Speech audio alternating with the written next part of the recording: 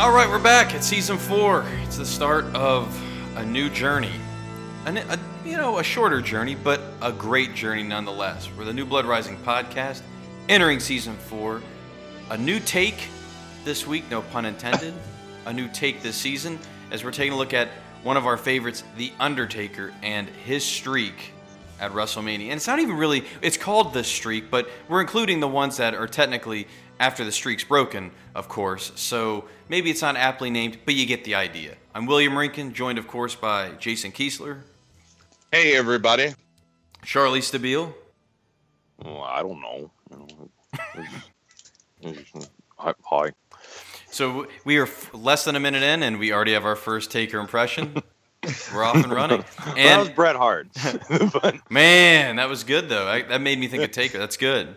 All right, and of course, finally to round it out, over in the UK, Martin Dixon. That's the monkey? Wow.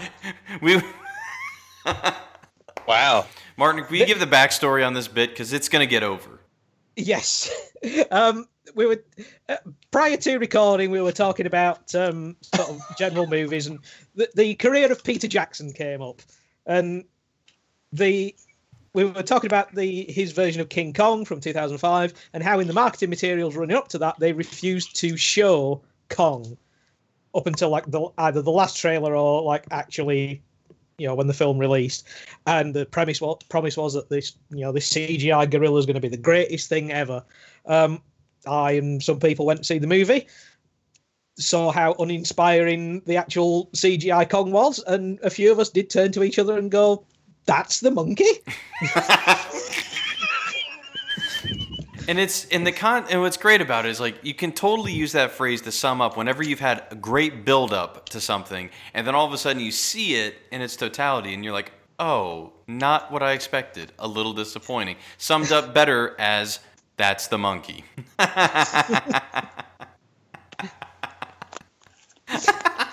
I need to get something over this series. You're off to a good start. So here we are. So Charlie was the one who brought this idea to the forefront, that we needed to do this, and we should do this, because it would be a nice transition. The first 3 seasons of this podcast have been, us going through, pay-per-view after pay-per-view, which anybody who's out there who does podcasts, that gets exhausting. I know by the end of season 3, I was petered out. I was done. I was like, man, I need a break. And I was at the same time thinking, well, what's going to be something to come back with? And I liked this idea because this feels like a little bit lighter fare, a little bit more fun of a fare, because we're going to talk about the guy that we do more impressions of than anybody besides Bret Hart. So it's exciting. And so with each of us, like, what we're going to be doing to kind of give you the layout again is, each of us are going to talk about one of Undertaker's matches. Each episode of the podcast this season is going to be broken up into 4s. We're going to do, today we're going to be talking WrestleMania 7, WrestleMania 8, WrestleMania 9, and then WrestleMania 11. And then we'll pick up next episode with WrestleMania 12 and go with another 4. And the idea is to kind of just go through and chart the match, and not even just the match, but where the character was and before, leading into it. How did he come out of it? What's kind of the legacy of the match? Of course, we'll be trying to keep a tally. We'll try and keep an order of, at the end of each episode, where does each match fall, like in our list of top to bottom, best to worst in terms of Taker's WrestleMania matches. So it's exciting. Like, did you guys, I just want to kind of bat this around before we start. As opposed to going through and doing an entire pay-per-view, how did this feel going through and watching just 4 matches? Jason, lead us off. It was a lot. I'm going to say less work, and I don't mean that in a lazy way. It's just like you said, it got to the point where getting through an entire pay-per-view was a chore. When that's the magic thing about pay-per-views, I guess, in wrestling, is that 3 hours can be turned into several days in some cases. Yeah. And it just got so, but going through this, it was great. It was just like, I cranked up, I watched like the first few minutes of the WrestleMania to get an idea of what everything was, and then went right to his match. And then as soon as it was over, it's like, we're going to go to Mean Gene. I'm like, I'm done. Great. Charlie, how did you feel? This was your idea. How did you feel going into this episode here? I was very excited. What Jason said's right. You take a 3-hour pay-per-view, and if you had taking notes into it and trying to find time to watch it, it can be a little bit of an undertaking. No pun intended. But this was something I was excited for, and it really just came about because of what happened at earlier this year's WrestleMania, and just to have to watch like basically what amounts to the last guy. Like this is the last guy from our childhood that was still going strong, or at least as strong as you could be at that age. But watching this was actually a blast. I went through these matches actually a couple of times, and because it's interesting enough to watch, especially just his evolution in just the first 4 matches that he has. He wrestles completely different from 7 all the way to 11. Yeah. So that was my favorite thing so far with watching these. Martin, I know you're a huge Undertaker fan, so how did it feel starting off this season with this episode for you? And this basically what the season's going to be. It's fun. It's a chance to really go back and look just at Taker without having to worry about taking notes on a 3 and if we get into some of the late ones, 4-hour pay-per-view, because taking notes can add like another half to that, so 3 hours can become 5 hours depending on how detailed the notes you take are or how important what you're watching is, and you do get burned out. This fits me at the moment, because I can concentrate on a few matches. I find it really hard to concentrate on a few shows. So I'm more than happy with how this is turning out. Yeah, it felt really good to get through. Like by the time I got through WrestleMania 11, I was like, "That's it. I'm done for this. I'm done with what I've got to watch for this." Amazing. Goddamn.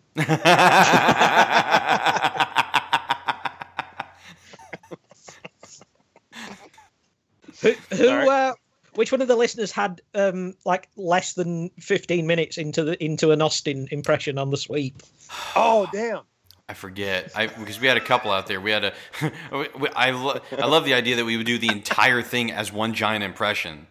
Wow! Can you imagine that? Wrestlers reviewing the streak. That'd be amazing. I think King Kong Bundy's a big bag of shit. Yeah, get to Mania 11 and it's just Taker going, "I'm so sorry." Now this one I really regret. I don't know what the fuck was up with that big ass urn, man. I mean, that shit. Yeah. You want to talk about the evolution of Undertaker over these first 4 matches? The urn gets bigger and bigger each WrestleMania, like a fucking Pokemon. It gets cheaper and cheaper too. It looks like it's from Party City or something. You could just go down a the few street. Hostess cakes, man. What up? Man, calm down. It's got a light in it. That's kind of cool. It was on the Ico Pro. Oh, nice. I like it. All right, so you guys ready to get started? Let's dig into Oh yeah, man. Let's start. Now I'm happy I got to do WrestleMania 7. WrestleMania 7 with Undertaker versus Superfly Jimmy Snuka is one I love that pay-per-view. I love the 1991 pay-per-views. It's one of my favorite calendar years outside of 1998 for WWF. And a lot of that's because my dad had taped those for me. So those were pay-per-views I got to watch start to finish, whenever I wanted. And even the Rumble from 91 is pretty solid as well, at least in terms of storyline and what it was building towards. Survivor Series, I know Jason and I have talked. We did a podcast ages ago on Survivor Series, or was it Tuesday in Texas? I forget which one we did. It was one of the two. No, we did Survivor Series, but Survivor Series seemed like the pre-show to Tuesday in Texas. The way they were plugging it, right. They were really wanting people to watch the pay-per-view on a Tuesday. Yeah. So to talk about Taker leading into WrestleMania 7, you really got to start at Survivor Series 90. You got to start with the entrance, and that's where I kind of started here. So I'm just going to Ted DiBiase captained his team of Rhythm and Blues and a mystery partner at Survivor Series 1990 to take on the Dream Team. This was still in the midst of Ted DiBiase's feud with Dusty Rhodes, which in hindsight I was like, wow, what an amazing feud. Yeah. The entrance is immediate, and it's weird in retrospect that Brother Love was his manager. But the Undertaker's mere size was something foreboding. The cuts to the crowd after he takes off his hat tell the story of his presence. Charlie, I love that you got those pics of people, of kids, when they I mean, do you remember that? Oh, I remember that. That show. What was funny was what was that? they had a hard Yeah. time finding him at Survivor Series. At Survivor Series, I feel like they got the only good close up they got was like some dude. Just some like rando dude with an earring and a 5 o'clock shadow. That didn't seem all that concerned. He seemed a little bit more like, whoa, so that's what we're going to do. Seem concerned. The hell's this guy? Because all the other kids were staring at the big ass egg. Here, Yes. my word processor, it didn't take long in season for my word processor to correct me and do whatever it did what it wanted to do. Right here, Rowdy Piper's comments like hammock instead of ham hock are fun. are funny because yeah, I remember that. so instead my word processor like, oh, look at that hammock.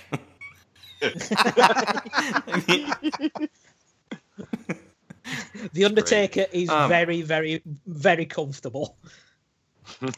Do you guys remember who the first person was to lock up with the Undertaker? It's Brett, isn't it? Mr. 4 out of 10 himself. I don't know. I thought I'd do the favors Well, for I a don't little bit, try and get.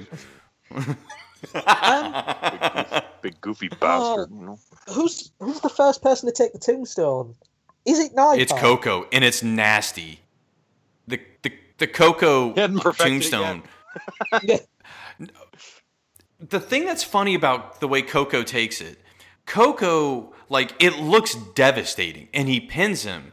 But then Coco is like, as soon as the camera cuts to like somebody else, like it cuts to a different shot off the hard cam, as soon as it goes back, Coco's out of sight. Like gone. Just like he just got Totally awesome about this is you can take it from what you said.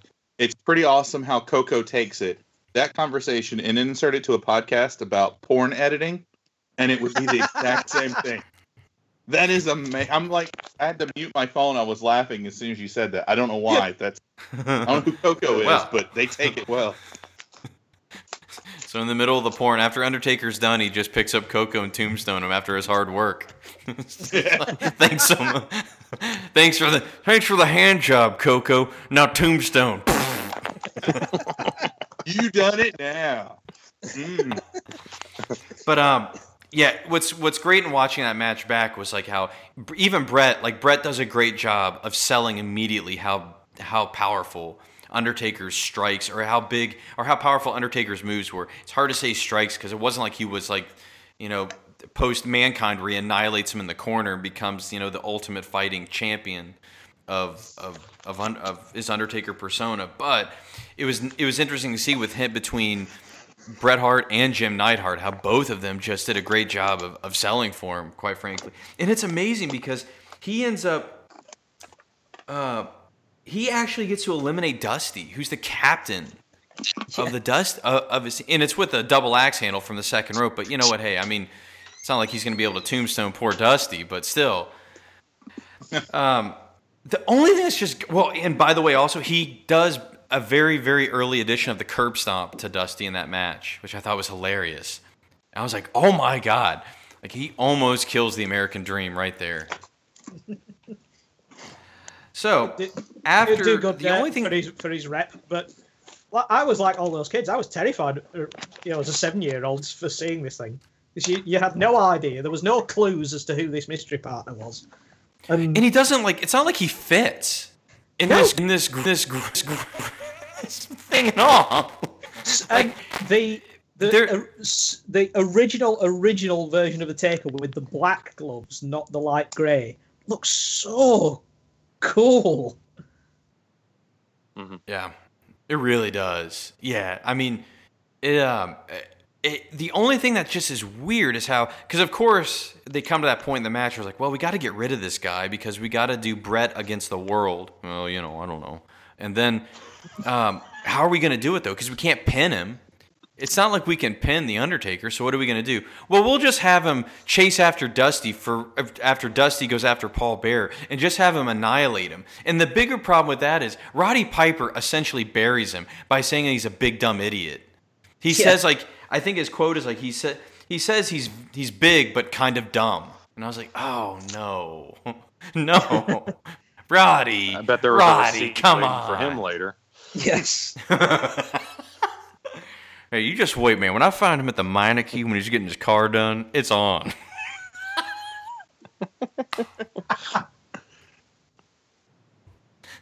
All right, so after Survivor Series, I mean, it's a hell of a first impression. Like, he looks awesome in that match. For his first pay-per-view, he doesn't look it doesn't look like somebody who's that green, because he still was kind of green as a performer at that point. He is so composed that entire time. He does so many cool things, like he refuses to speak to anybody, even his teammates. And it's not like he actively like tags in people. Like, you know, he's not like leaning over with his hand out to be tagged in. Like, Well, wouldn't it be a little weird? He is so committed. Yeah. I know, but you know this happens with guys today, that they would do this in a heartbeat. It's just great that this guy really bought in. He went D-Day, Daniel Day-Lewis, on his persona here. It was great.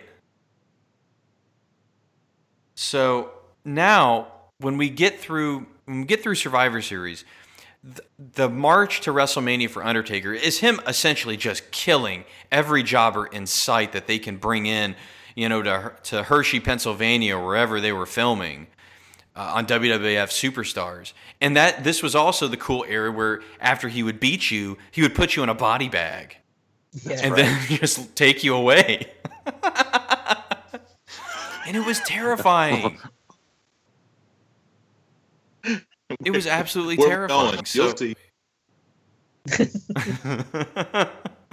But yeah, it sounds goofy, and it probably is, but it made perfect sense, and it was fucking terrifying.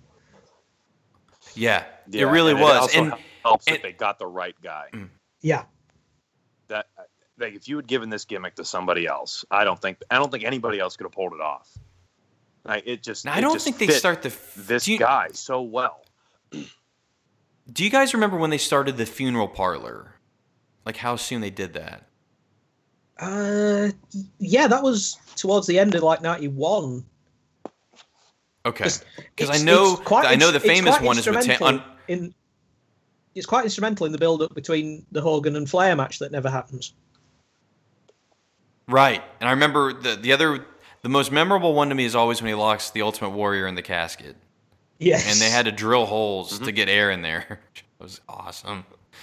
Can you imagine if Jim Hellwig was really in there and he's just freaking out because he's claustrophobic and he Ultimate Warriors his way out of the casket and he just beats it open? He's Ultimate Warrior shaking and he gets so fast like the Flash, he just phases right on out of the casket. He's across the stage. Yeah. Ooh, oh man. And then so the lead up to yes, yeah. He snuck it in there. I don't know. Maybe he is. I don't know.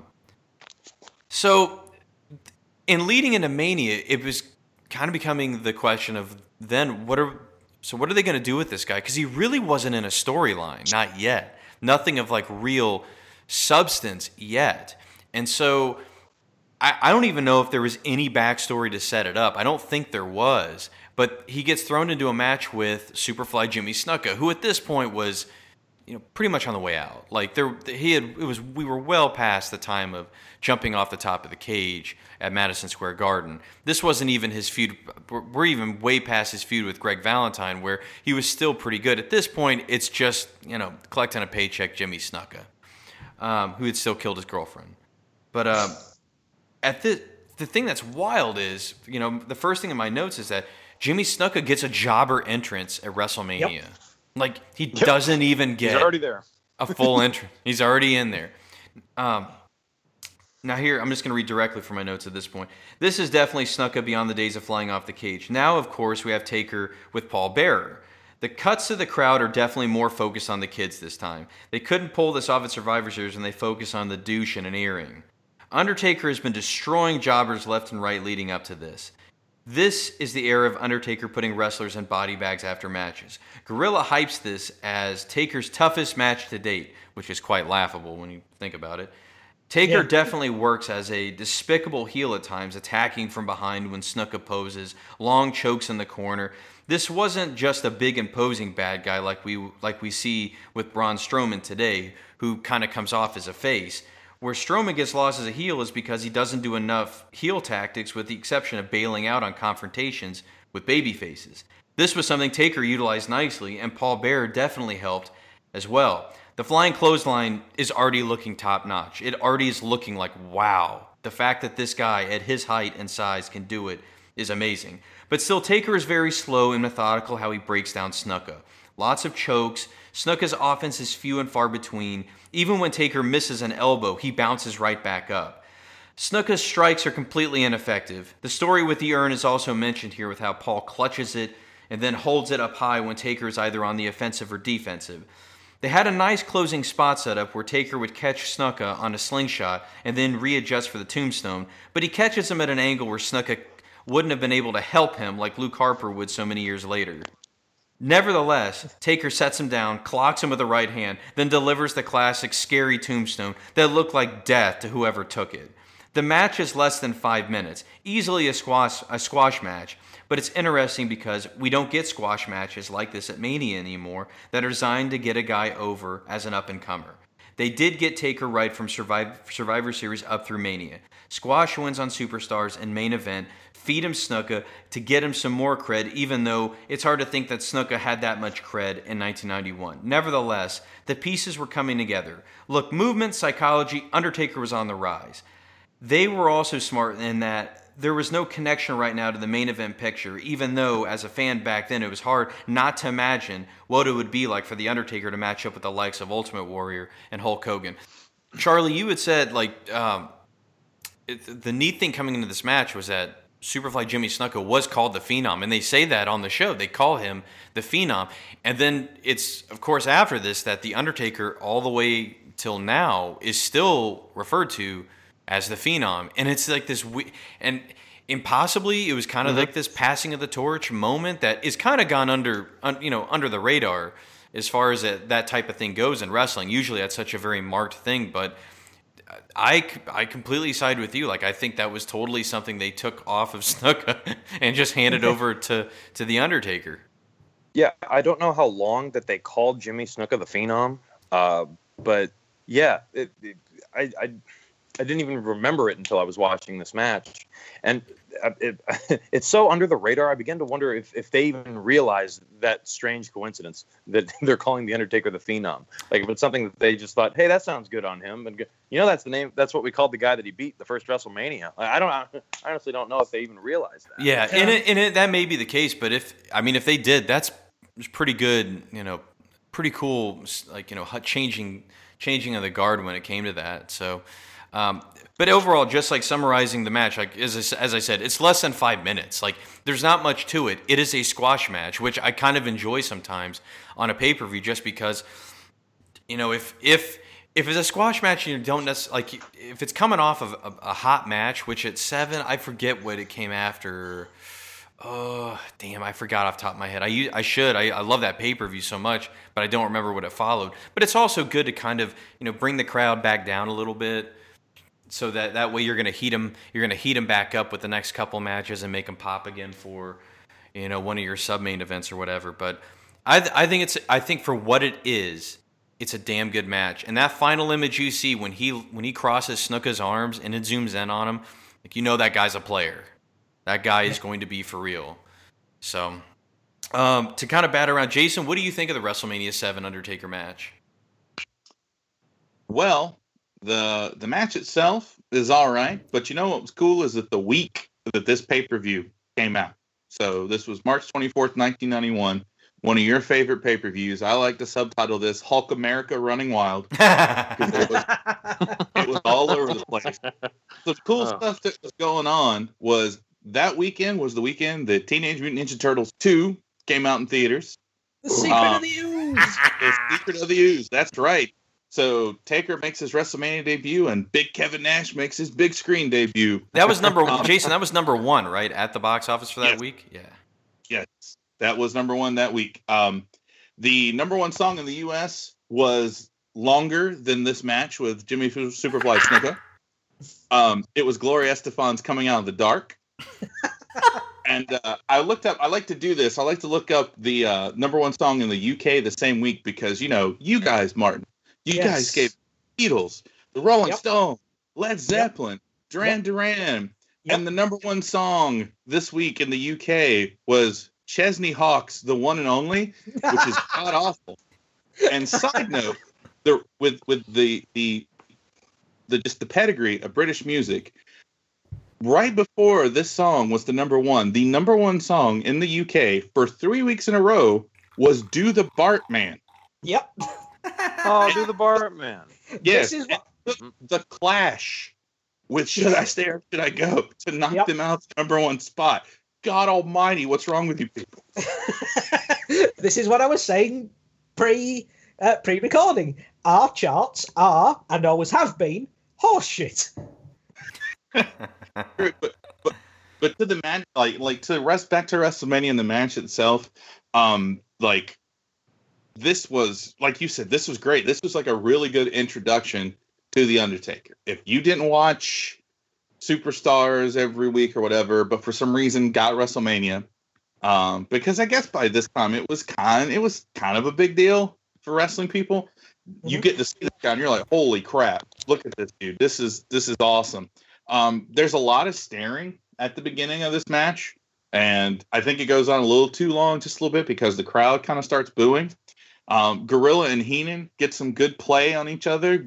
Taker does his little fist, his kind of outstretched hand chop that Kane would eventually adopt. And Gorilla hits him right in the esophagus area, which Heenan goes, yeah, right in the pineapple. I mean the Adam's apple. Close enough. And right as Taker goes to give Snuka that scary looking tombstone, because I can't tell if it was Snuka's head or Snuka's perm, is below Taker's knees. I'm going, oh God, it's something great. Gorilla Monsoon just yells out, Tombstone City. And you can't help but go bitch on this. Yeah. Well done, Jason. Well done. It really is something. And I meant to say this at the beginning of this. You were talking about how Snuka seemed to be on his way out. He did not look happy. No, he doesn't. You're right. It sat down and went, hey, motherfucker, you fucking owe me for that 1983 shit, all right? You fucking go out there and you do this job for this man. But that was it. And then Paul Bearer with The Undertaker at this stage, those two, that's hand in hand. Later on in his career, maybe not, but right now, they call it out, you called it out, the way that he plays that urn and how Paul Bearer's movements and pantomimes really reflect and impact what's happening in the ring. All of it is together. This was, for a short squash match at WrestleMania, you're thinking, that shouldn't happen. This was great. I loved it. Yeah, I think it's, again, I agree with you, man. It's a solid match. Charlie, you're a fan of this one too, right? Oh, yeah. I always say this is the one tombstone I would not want to take. This is definitely the scariest one by far. I do like that the way you can watch these on the network, where you can kind of just hit the very beginning of this match and it'll just take you right to it. And the very first thing that I heard that was worth something was was Gorilla Monsoon going, "What a disgusting display by the Nasty Boys." Oh, so that's what they were coming out of. Yeah, the tag title match. They did the switch that night. They beat the Hart Foundation. Yes. Right. Yeah. Yeah, because they were doing a celebration in the back. Yeah, I just thought that was a great little way to start this thing off. With just a disgusting display. With the second first lady, I guess, who later became the second first lady. That's right, Marla Maples. Right. Yes. I don't want to touch too much on everything you guys have said. I did notice the Bobby Heenan noticing that the clutching of the urn to the heart means that he's in trouble, and then when he puts it outward, it means that the Undertaker's doing great.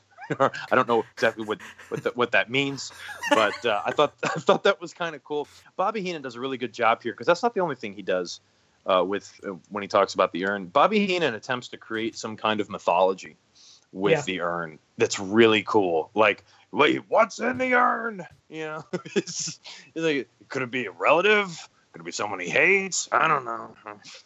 It sets up though what it sets up really nicely though is if there is a vulnerability to this guy, like the big baby face will have to figure out that it's the urn. If you can, the urn. And that would have been a nice thread. That's what's kind of cool. Like when you create a super like monster villain, they have to have one type of flaw that you can expose, and it was nice that they had one staring right in the face. It's straight out of comic books. And it's so cool. And why it was such an interesting character. What else? There's I love that. So this is March. So he debuted in November. Yeah. And you still get a crowd reaction with the first gong. Yeah. Like you hear that, and he's a heel, and you hear that gong, and you can hear the crowd go, yeah, like you can already hear it. Like like a lot of people already like this guy. And you mentioned it earlier, Will, and I mean, I came out of my seat both times when I watched this match. I have always loved that flying clothesline when he would come off the ropes. Because you got to remember, man, like, I've never really seen anything like this guy before. A guy that could do something like that. And for a guy that was so zombie-like in his wrestling, and then all of a sudden to break that thing just out of nowhere. Yeah. Really cool. I love Jimmy Snuka's bizarre rope bump that he does. Where yes. It's like he contemplates suicide for a hot minute. Like, maybe I did kill her. Maybe I don't want to go on. And then he just decides to tuck his chin real quick before he hits the floor. But I do. So that's a suicide joke. Boom. Yeah, I wonder if that was on an over-under. I do like so Snuka comes off the top rope. Taker was clearly supposed to catch him and put him in the tombstone. Yeah. Doesn't quite work, but Taker just says, "Oh, fuck it." He just kind of stands him up, whispers something in his ear, and then just waffles him. You know what he whispered, right? He totally whispered at him. I know what you did. Yeah. Jimmy, you're going to fucking jump. Oh, you're going to take it. Yeah, and that tombstone is just something else. That is the scariest tombstone. Like, to this day, I still have a hard time watching that. It's a squash match, which I usually don't really care for, but this match is awesome. It really is, and to see someone like Snuka get it makes it even better. Yes. Yeah, it's a very satisfying time. And Snuka doesn't even go off the top rope. It's just complete and utter domination. Yeah. I mean, I give this match a 7 easily. This is a lot of fun for me. Yeah, I forgot even to do a rating for you. I would probably stick with a 7. Jason, how about you? Yeah, I guess if we're gonna rate these like that, yeah, this would be a 7. Because what we'll do at the end is we're gonna start stacking these and figuring out like how would you rank them, these 4 matches for each show, and then we'll build it into the overall season. I have a feeling I know what we're gonna be putting at number 1, but we'll see if it works out that way. Yeah, but well, it's extreme. But it is, man. You're going to number 1. Are we still allowed to be extreme? I know. I'll tell you this: if you put Mania 19 as number 1, you are extreme. No. Yeah. Give that man a free can of Kodiak. You're gonna salute this flag because I'm bringing one. Oh God. All right, so Martin, go ahead and wrap us up, man. Do you have what else would you want to add to the WrestleMania 7 discussion? Only really, it's amazing how complete the Undertaker act is so soon into the run. Barely 4 months in, the entire gimmick is complete and done amazingly. And that is always astounding to look back on. Because there's guys, you look and you think, and sort of most popular acts, and it takes them a while to get going.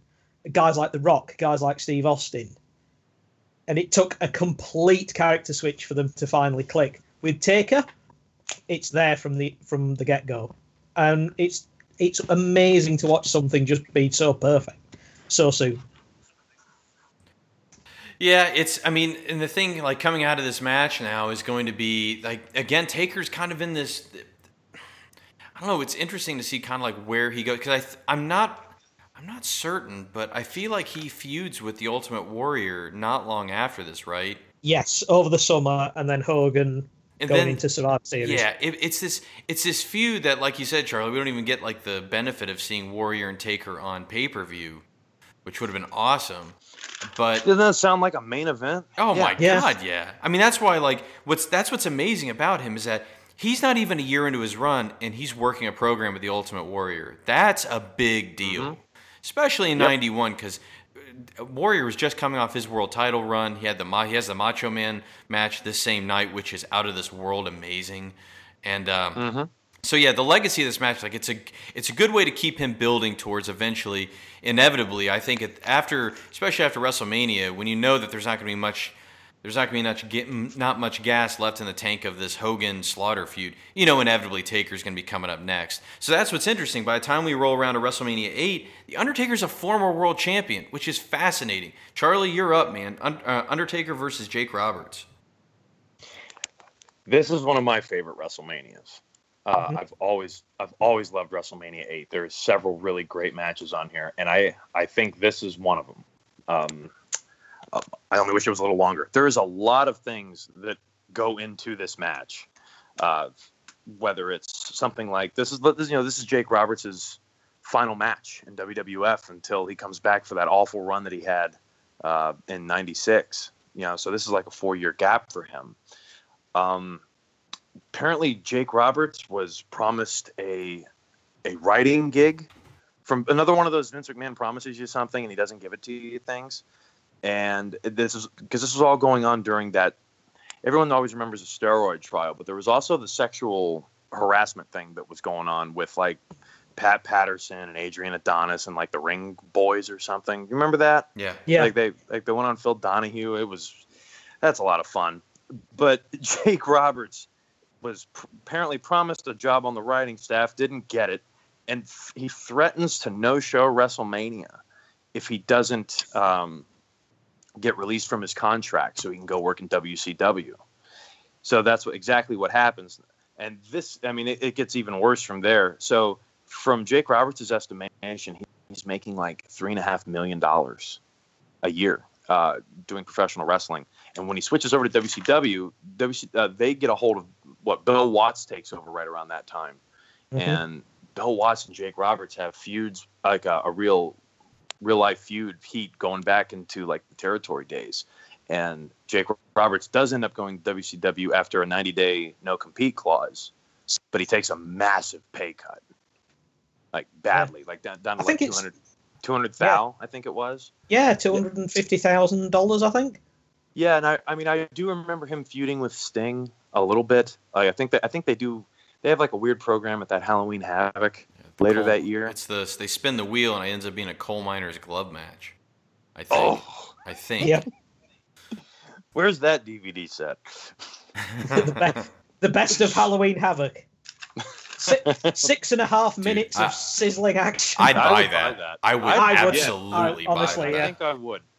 Yeah, that was a great pay-per-view. But so here we go. We're like a year and 4 or 5 months into Taker's career. He's a face for this match, going in with Jake Roberts. And I always like Jake Roberts more as a heel. And even though Taker's a face, he doesn't really change up his wrestling that much. It's still basically the same kind of deal. And they had a program going in with Ultimate Warrior, I think it was, where what was it? Like they what did you say to me, Will, that they weren't invited to Macho's wedding? Yeah, basically they're the only two people not invited. And they're like, you know what? Let's team up, Jake, and let's why don't you give him a snake for a present, and then we'll just crash this whole thing. It'll be fun. well, then like Jake says he's gonna hit whoever comes out of a curtain, like with a steel chair, like the first person, and it's like Miss Elizabeth or something. Yeah. And Taker stops him from doing it, and that leads to the funeral parlor bit, where I'll tell you, man, I almost wish no one else did the DDT but Jake Roberts, because even the DDT he gives to Paul Bearer at the funeral parlor looks amazing.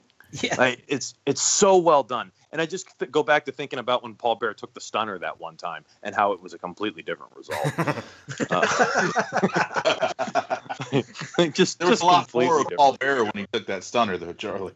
Yeah. Right, that's true. But I do like this promo that Jake Roberts has. I mean, it's not one of his best, but he gets his point across. I do like the storyline going in that Jack Tunney just finally caught on to the fact that Jake probably shouldn't have a snake at ringside. Like, he just now figured it out, and I think it was because of the Macho Man incident. And Jack Tunney was like, "Oh man, why did I ever allow this in the first place?" Yeah, the fact that he traded in the Python for the Cobra. You're right. And hearing Jake commentate the funeral parlor is kind of funny too. And he's like, "Oh, watch this. Oh, yeah, short ride, bad landing." Yeah. He's like just a promotion machine. I mean, he just sounds like a villain out of 3 Men and a Baby. He does. I want that video. Oh, that's good. So Bobby Heenan and Gorilla Monsoon get some good banter going on here. Monsoon makes some comment about the smell of formaldehyde is around. Yes. I thought that was your cologne. Will you stop? Will you stop it? It's really good. This is the first match we've seen. Well, we're only in 2 matches, but we get to see Taker do that 360 over the top rope thing where he lands on his feet. And I remember as a kid just being blown away by that. Yeah. Looking back on it, it's kind of ridiculous to be so thrilled about something, but I thought that was just incredibly impressive. And it was always hard to do it with the toys. I remember that. Yes, the scale was all wrong. Damn It you, was all Hasbro. wrong. Yeah, the Hasbro was like, if he landed and you didn't catch him, he just falls because it's just one solid piece of plastic. But I always loved that. Heenan, he kind of becomes me for a second. He makes an excellent point about Undertaker choking Jake Roberts. He starts counting, and he gets to 5, and Gorilla Monsoon just goes, "What are you counting for?" And he says, "The referee could have stopped it by now. Why isn't he doing anything?" And yeah, he's strangling him on the ground, and the ref and Joey Morel is just like, "Well, I mean, how you doing down there?" Isn't that Gorilla's kid? Yeah, just Joey that makes it Morel. even funny. That makes it even funny. Yeah, kinda. Oh man. So this is like the first time in the Manias that Undertaker goes down. Jake Roberts hits another great DDT, refuses to cover him for some reason. We didn't see it in the first WrestleMania, but I mean, Taker's sitting up. I mean, this is another thing. Like they always say, "Oh, just like Dracula." It always made me think of Michael Myers at the end of Halloween, because Dracula. He's very stiff, but Michael Myers did it in a very slow, kind of deliberate way, and he would turn his head, and that's the only thing that would move, and that's what Taker always did. And so this is one of the things that was just so cool about the character, is how unique it was. The fans are they're fully behind Undertaker. I do love when they're outside and Taker and Jake are kind of walking around the ring, and Paul Bearer actually slaps the ring post, put him here. Yes. And Undertaker's like, sounds good. He just chucks Jake right into it. And You're the Jake, boss, Paul. Yeah, man, I agree. And yeah, Jake looks kind of funny because he's not overweight, but you can tell he's put on a little bit of weight, and he's got the tights right up to his belly button. I think he also may be off his tits. There's something. There's a look in Jake's eye. The smile in the corner. Yeah. Okay, yeah. I'm glad you brought that up. Yeah, when he first sits down in the corner, and then he just kind of smiles, and then he looks like he truly struggles to get back to a vertical base. Yeah, he's just play-by-play.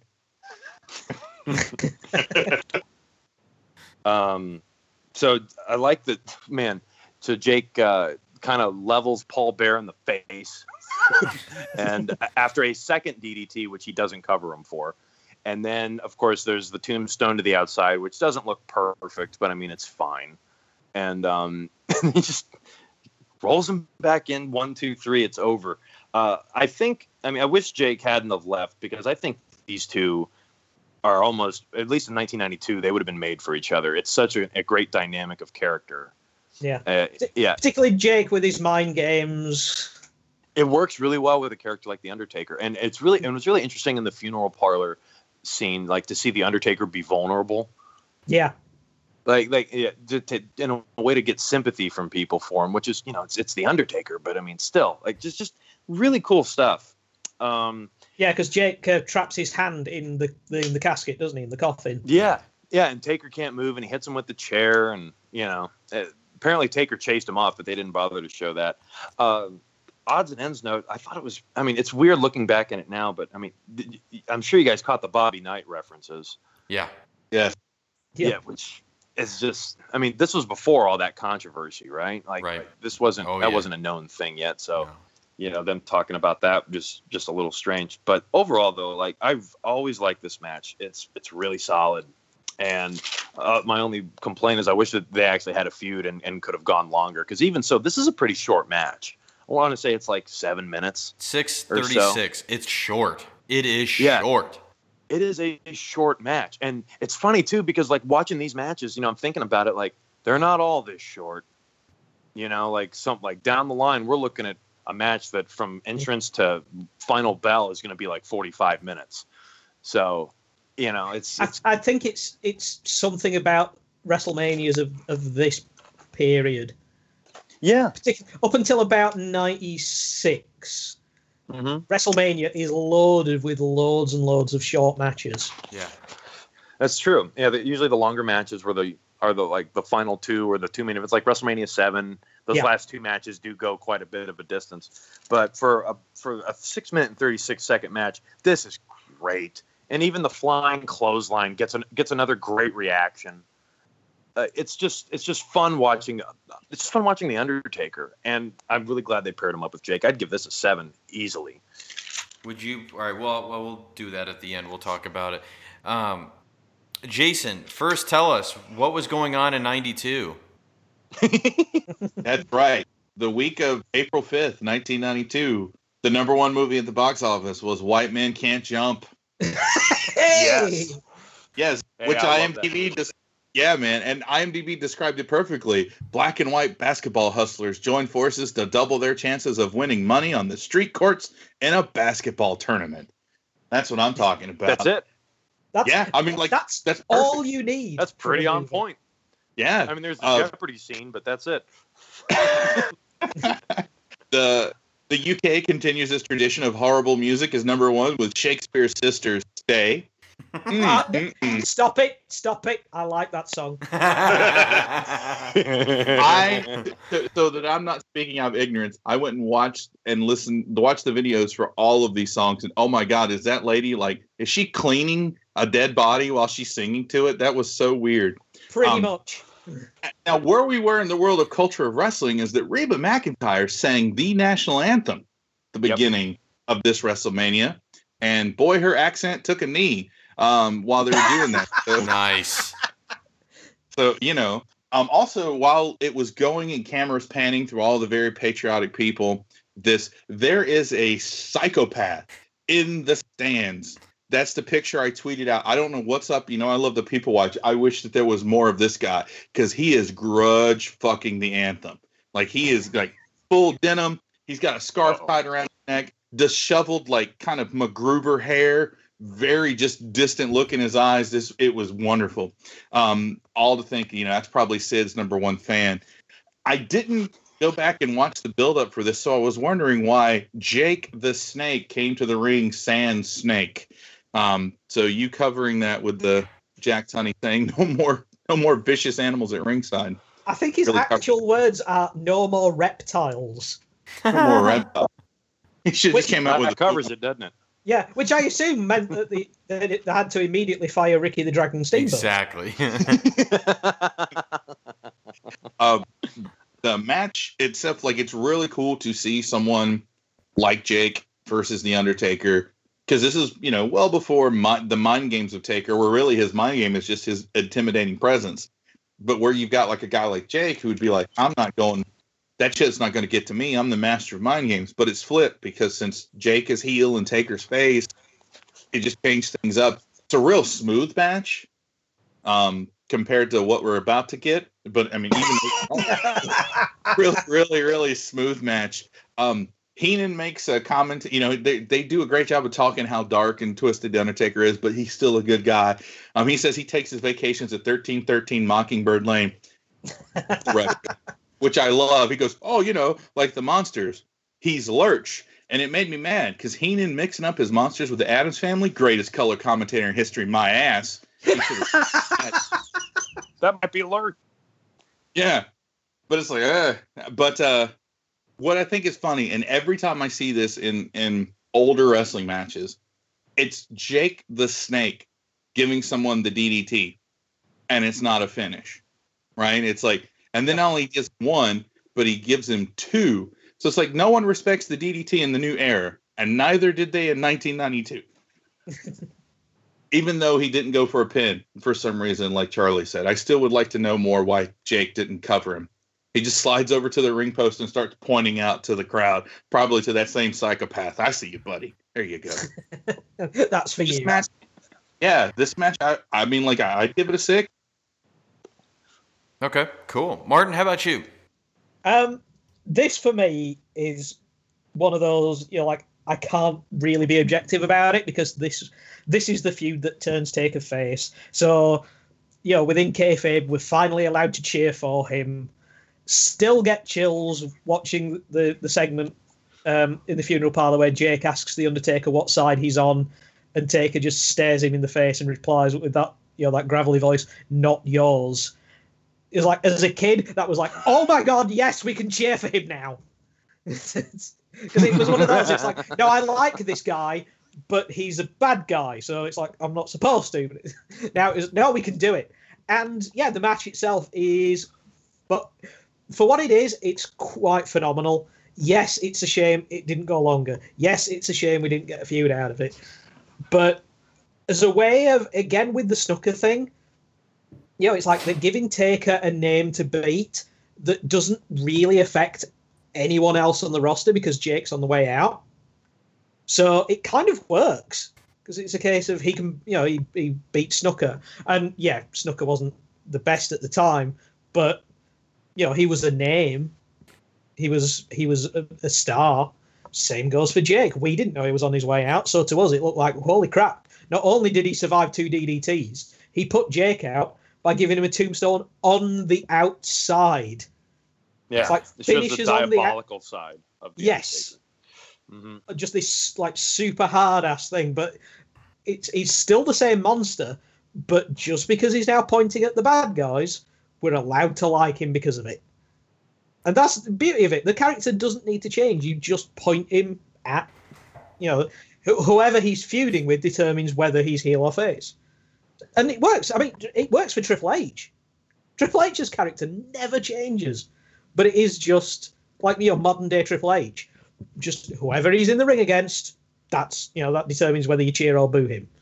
And like I said, it works. And I love this. If we're giving numerical, this is an 8 for me. An absolute 8. An absolute smash. I'd have to be consistent with, like, I think this match is better than this WrestleMania 7 match. So in that way, numerically, I'm going to start off with, I'd have to give it an 8 just based on that. I'd have to go with Martin on that because I do think it's a better match overall.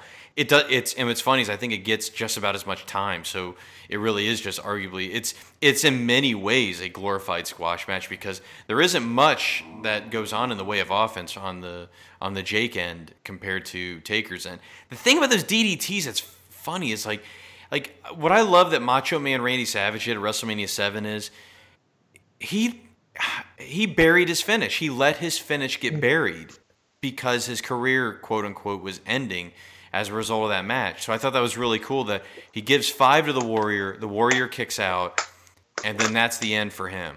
Until, of course, whenever they bring him back for this Tuesday in Texas. Right, exactly. So the Jake thing's funny because it's like, I guess he was trying to protect the move. Like he didn't want it. Maybe. And I mean, and they did kind of a halfway. They kind of gave. Because obviously Taker was going over in the match, so if he did a pinfall in the DDT, he was going to have to kick out. So the way to kind of walk the line of it was like, well, okay, I'll give him the DDT, and then I'll just do some Gaga business over here, and then you can set up immediately afterwards, which he does, and it's still the effect is still there. I don't think that I think it would have been more effective if Paul Bearer had actually like gotten in the way of Jake Roberts. Like if he found a way to interject himself in the match. Like Jake just sees him and goes, "Nah, I don't like that fat fuck." And just like he goes for him. And I don't think it would have made people think Taker's a heel, because that would be a heel thing for for Paul Bearer to do on behalf of Taker. But that's the only thing that I would kind of like switch up in this. Otherwise, I love that he does a tombstone on the outside. The fact that he breaks that out, because I don't think we've seen him do. He'll do that again. Nope. Is give somebody at WrestleMania a tombstone on the outside. I don't now.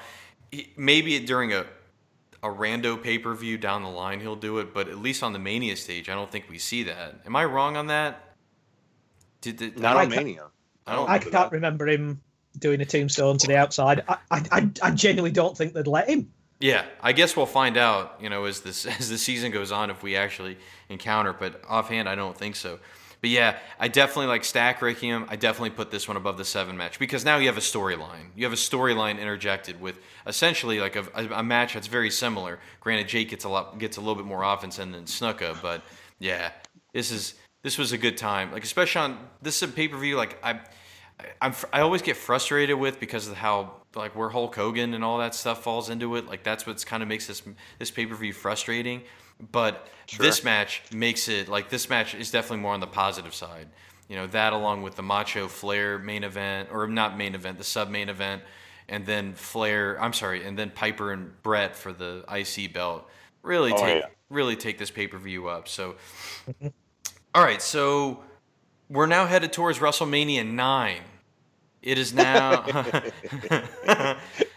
Jason, so I'll tell you what, Jason, you can go ahead and tell us what was going on in the world for us in terms of pop culture a little bit, and then go into your analysis. Sure. Get ready, folks. This is a good one, because it's WrestleMania 9, the week of April 4th, 1993. The number one song in the UK was the Bluebells cover of Young at Heart, also a piece of crap. The number one song in the US. The number one song in the United States was Snow's Informer. Damn right. If it's not going to get stuck in your head, that's your fault. Hang on. And ours is worse. How? Oh, here we go. Because people hear Snow's Informer and go, "Oh man, I love that song." People hear the Bluebells cover of Young at Heart and go, "Well, wasn't that a shitty song to begin with?" Yeah. And they just made it worse. Anyway, my song's dick is bigger than yours. Yeah. Hey Paul, put that Snow track on again. I dig it. Yeah, man. See, I was hoping that one of you two would know the words to Informer, give us a little Taker doing it, but nobody knows the words to Informer by Snow. I do, but that's just because I was an idiot in 1993. Anyway, I saved this one. I did them out of order for this because the number one movie in the United States this week, which ought to tell you how great things are about to go at WrestleMania, was Don't piss me off. Ew! Yes. And IMDb described it as this, so please hold your Jason, breath. say the title again. Cop and a Half. Oh, there we go. Yes, which, if you don't know, was the Burt Reynolds and Little Black Kid buddy cop movie that, ironically enough, is actually getting a sequel this year. It already has it. Yeah, Lou Phillips and some little girl. But here it is. This is the coolest description of a movie ever because it kind of has something to do with wrestling. After witnessing a murder, a young boy named Devon refuses to testify. Refuses to testify. He refuses to get the tables. It refuses to testify unless given the chance to be a police. Oh my god! I saw that. I was like, "That is perfect." Devon said, "Oh, that's really how Devon wound up in Dudleyville in witness protection." That movie went to number one. It was only number one for 1 week. It was enough. Well, Charlie, in all honesty, Cops and Robertsons was probably number one over its weekend, too. At least I own that one on DVD. Oh, God. Yeah, but Cops and robbers. that's right. Oh God. So here we go, WrestleMania 9. This is Jim Ross's very first WrestleMania. As the host, Gorilla Monsoon, not commentating Gorilla Monsoon, introduces us to this wonderful gladiatorial arena that the Caesars Palace in Las Vegas, Nevada has been transferred to. As the show progresses, Jim Ross gives us a history lesson, and take a drink every time Jim Ross says the word virgins. You will be fucking lit. There is no national anthem because why would there be? It's ancient Rome. They do have an elephant though. That's right. When the elephant that comes out, that I'll get to that. Don't steal my thunder, Martin. No, Sorry. Heenan coming out riding the camel, wonderful because it's backward. It fits it so perfect. The whole build up with Macho getting to come out before with the vested virgins. Virgins. I swear to God, it's like 12 times in this little bit. That Jim Ross, and a young Jim Ross is a creepy Jim Ross, by the way. Macho fed the grapes, really funny. Then here comes Heenan on this. Then here is the parade with the elephants and Cleopatra and Caesar. And this is where Jim Ross goes to tell us that there were actually 12 Cleopatras, and that the one that we think of is the last Cleopatra, which is hilarious. I'm like, Jim Ross from Oklahoma really studied his Egyptian history, just cracking me up. There are over 8 minutes of parade, pageantry, and spectacle before the first wrestler's music hits. The crowd is getting agitated, annoyed, and antsy. I wonder what could happen. Did you watch the whole show? No, listen. I went back and watched the beginning after I got a phone call this morning from Charlie hitting me up to something that I didn't notice until then. But the crowd sitting in this hot-ass Las Vegas sun is getting annoyed and antsy. So before we get to the match, let's talk about the Giant Gonzalez, who's the Undertaker's opponent. Not just a big dumbass in a horrible bodysuit. Jorge Gonzalez, he was the first basketball player from Argentina to be drafted to the NBA. This plays into his introduction into wrestling because he was drafted by the Atlanta Hawks. And a knee injury cut his career very, very short. But the owner of the Hawks, Ted Turner, who also owned WCW, was so impressed by Gonzalez's size that he offered him a job with WCW. And after a year of training, he was put on as a babyface, El Gigante, and one of Sting's buddies. One of the very few people to never turn on Sting. If you remember, El Gigante was was the guy that I think J.J. Dillon was handcuffed to during one of the war games or something to keep him from interfering, because the Four Horsemen's managers who you need to worry about. Yes. Yeah, you get the 8 foot tall guy. Yeah. After his run in the WWF, Gonzalez was set to return to WCW at Halloween Havoc 95 as the Yeti, but had a serious issue with his diabetes act up backstage an hour before he was supposed to go out, causing Reese to be a last-minute replacement. Reese was the Yeti? Yes. Yeah, he was. Yeti. Oh, I didn't know that. So that's kind of cool. And that was also, he wasn't on American TV again. He wound up wrestling his last match later that year and then lived out the rest of his life in Argentina. But before that, he had one of the worst matches that we're ever going to talk about on this show. And being that we just covered all ECW in its entirety, that's saying something. So the build up to the match is this is part of the Undertaker's feud with Harvey Whippleman. Yes. Right. Yeah. Right. It's like Hogan's real feud was always really with Bobby Heenan. He just kept throwing monster. Right. Monster Taker had Harvey Whippleman. Taker had already defeated Kamala at SummerSlam, who was managed by Harvey Whippleman, and then beat him in a casket match at Survivor Series the previous year. This caused Harvey Whippleman to vow revenge on The Undertaker. And he showed up at 93 Royal Rumble with the Giant Gonzalez. And even though the Giant Gonzalez was not a participant in the Rumble, he gets in the ring and attacks The Undertaker and flips him over the top rope where his feet touch the ground, in which referee Bill Alfonso rules him as being eliminated. He then beats up. I was like, oh no, it's Bill Alfonso. This is getting good. Then Oh no, Daddy! Giant beats on the Undertaker for several minutes, interrupting the Royal Rumble. For some reason, people didn't come out. The timer didn't go. I didn't understand. But this is what led to the match. So here we go. Gonzalez's bodysuit is less dumb looking here than his debut. His debut was covered in hair, like big pieces of hair in all different places. Here it's just more airbrushed on here. I love Taker's entrance. He is so fucking stoic. Yeah, on that chariot, the vulture going nuts, like flapping, moving, everything is cool. It's like how you do a cool Undertaker entrance in the sunlight. Attention, WrestleMania 31. Yes, I'm so glad I'm not the only person that was like actually like irate at Mania 31. Yeah, and then one of the thing is that cool image, that cool vibe that the Undertaker's putting off with his entrance is completely ruined because one of the funeral marchers is high-fiving fans as they walk down ringside. Oh man, saw it.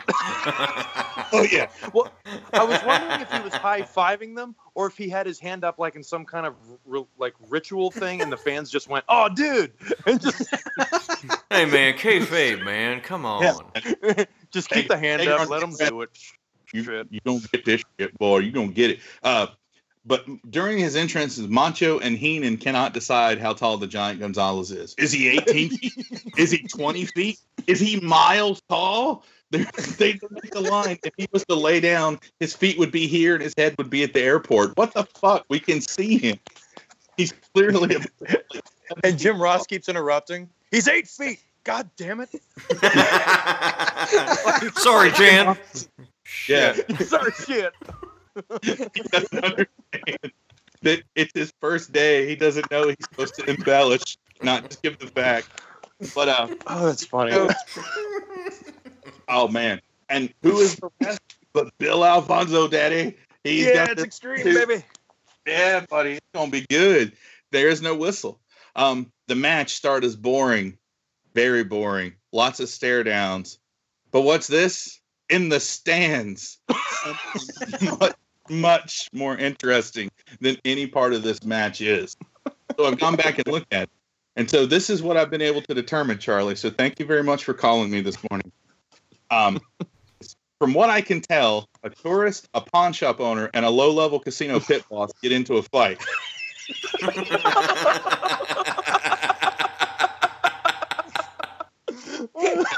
It seems that Florida man has custody of the kids this weekend, so he took them to Vegas for WrestleMania, and they're having a great time. But old Nicky Santoro is behind them, and he's using some colorful language to describe Gonzalez's airbrushed ass crack. So Florida man gets his girlfriend, Diane, to swap places with his kid, Daryl, as he gives Santoro the Daytona stink eye. Santoro notices Florida man's gaze and says to him, "Don't fuck with me, pal. Don't make a fuck out of me. You want to embarrass me? Make a fool out of me? You didn't gamble? Tell me you gambled. I'll give you the money to put the fucking heat on it. Did you gamble, huh? Fucking degenerate." This invokes the ire of Chumley Sr., who was a few seats down, who decided to stand up for the Florida man and his family. He gets right in Santero's face and tells him that this language is not appropriate in front of the kids and the Macho Man. And if he keeps him up, he's going to cut him with a Civil War bayonet. If they keep this up, and people are starting to leave the seat, you can watch. You'll see there's this lady in this big blue and white striped shirt. Her and her husband get the fuck out of there. Those people were comped. They only had comp tickets. They weren't there for anything. What the hell is this show? Shrimp buffet anyway. But they keep this going until Caesar's Palace security, not in a toga for some reason.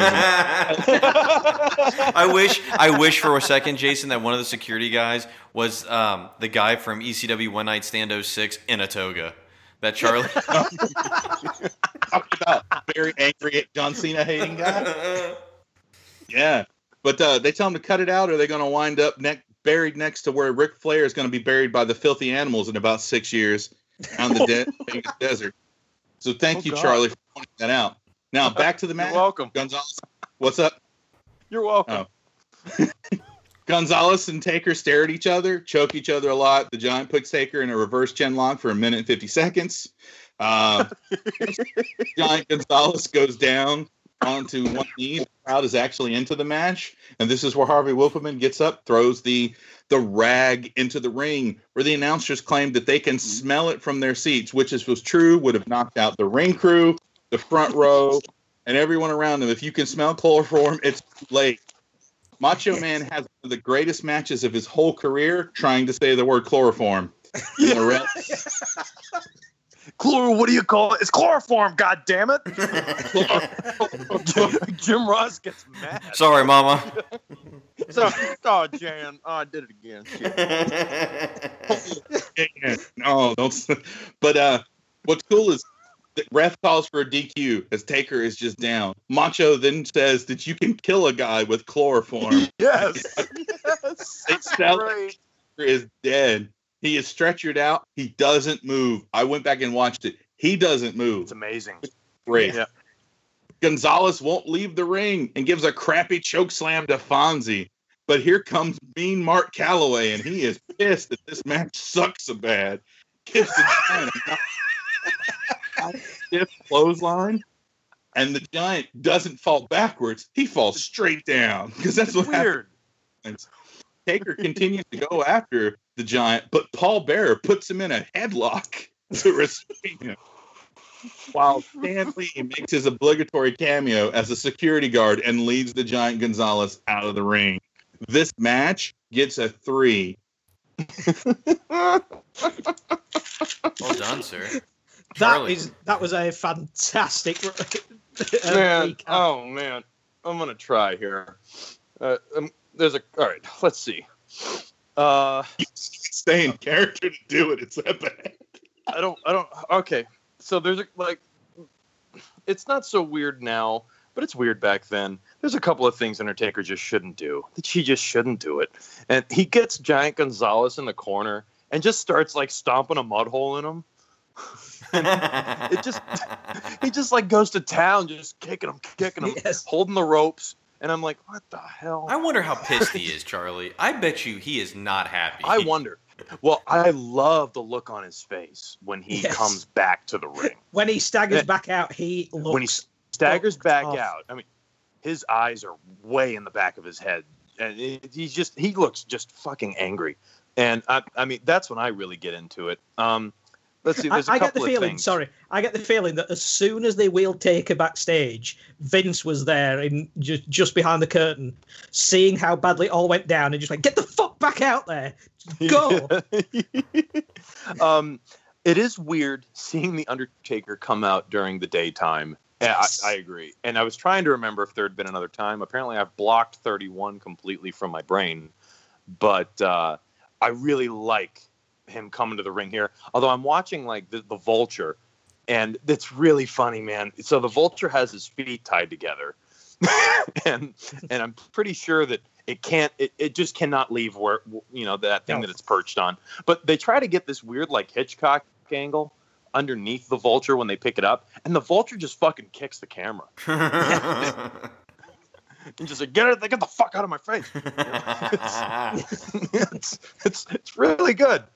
Randy Savage, man, I know what he was trying to say, but man, it's funny that he got it wrong. He says, ride the edge of the lightning bolt, and it's not like WrestleMania 9. Yeah. I'm pretty sure what he meant to say was it's not unlike WrestleMania 9. Yeah. But him being incorrect with this quote is actually quite correct. Yes. But it's like his brain is like just a fraction smarter than his mouth. Right. He's not aware. God, we were talking about this, Will, when I called you this morning. There's this weird kind of hazing thing I think that's going on with Jim Ross and Bobby Heenan, where like Bobby Heenan's got a couple of these cutting jabs at him. Jim Ross is like, I've never seen this or Undertaker like this in his entire career. And Heenan goes, well, you've only been here 3 hours, so. And Jim Ross goes, yeah, and I still haven't seen it. He goes, you're out parking cars when I got here this morning. And then Jim Ross decides to tell us that it's a sunny day or something. Yes. Yeah. It's a sunny day. Yes, it is. Yes, it is. And Al Roker in the New Day. and Bobby Heenan goes, "Yeah, thanks a lot, Willard Scott. We don't need the weather update." But okay, I will say this to defend Jim Ross: is he mentioned something about to our audience listening on the radio. Yes. I did not know that they were doing radio broadcast of WrestleMania, because he gets very radio play-by-play. He starts describing The Undertaker in his gray attire, or his black attire and gray boots. Like he gets really into it. So maybe he's trying to paint the picture for the radio crowd. But you shouldn't have your TV guy also be your radio guy. Well, Ross does end up on Radio WWF. That's right. I think for SummerSlam of '93, they have like some weird wide shot of him and Gorilla, I think, which is like, can I have that commentary? Because I'm pretty sure SummerSlam '93 is fucking Vince. Yeah, it is. So the chloroform. So Undertaker gets knocked completely out. He's done, and I mean, it just made me think of Monty Python. The way that, the guys come in the ring and they're like, "No, this is no good," and they just kind of like pick him up and just drag him out of the ring. Yes. You're talking about to bring out your dead. Yeah, it's like bring out your dead man. Yeah, and they're getting him onto the stretcher that's outside the ring, and it just doesn't look safe. If there was really an issue, it's just like just toss him on there, he'll be fine. The fact that the EMTs are in togas too also kind of discredits their ability to take care of someone.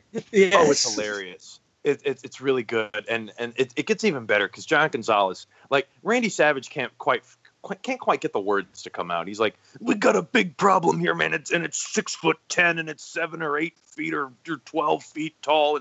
And Bobby Heenan's like, "You're saying it's the Undertaker. The Undertaker's what's in trouble here." And Randy Savage goes, "Yeah, that's what I said." No. You went all over the place on that one. And so Taker comes in, does his business, and then I love the security guards that escort Giant Gonzalez to the back. They're like 3 or 4 55-year-old overweight men in security efforts. And they're not even like pushing them. They're just like, let's just go. Let's just get out of here. Like, and these guys don't look like they could cause any threat whatsoever to Giant Gonzalez.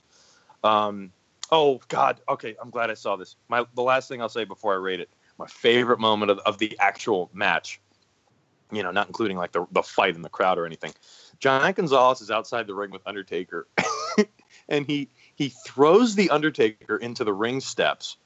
And right after he does it, Gonzalez holds his hands up in the air and goes, what does he say? He goes, "Boom!"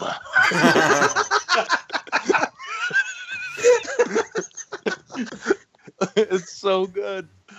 But the match itself, God, this is the drizzling shits. Like, this is the first really bad match of the streak. But I mean, it's so entertaining. But I'd give it a 3. Poor Taker. And if you've, it's one of those things, like we always talk about Brett's book, but he always talks about how Undertaker was always saddled with these big, goofy, dumbass matches where Taker always had to fight whoever the monster was that was hot at the time. And he actually think he put it in his book too. He said, "Oh, poor Taker. He deserved better." So, yeah. Martin, how about you, bud?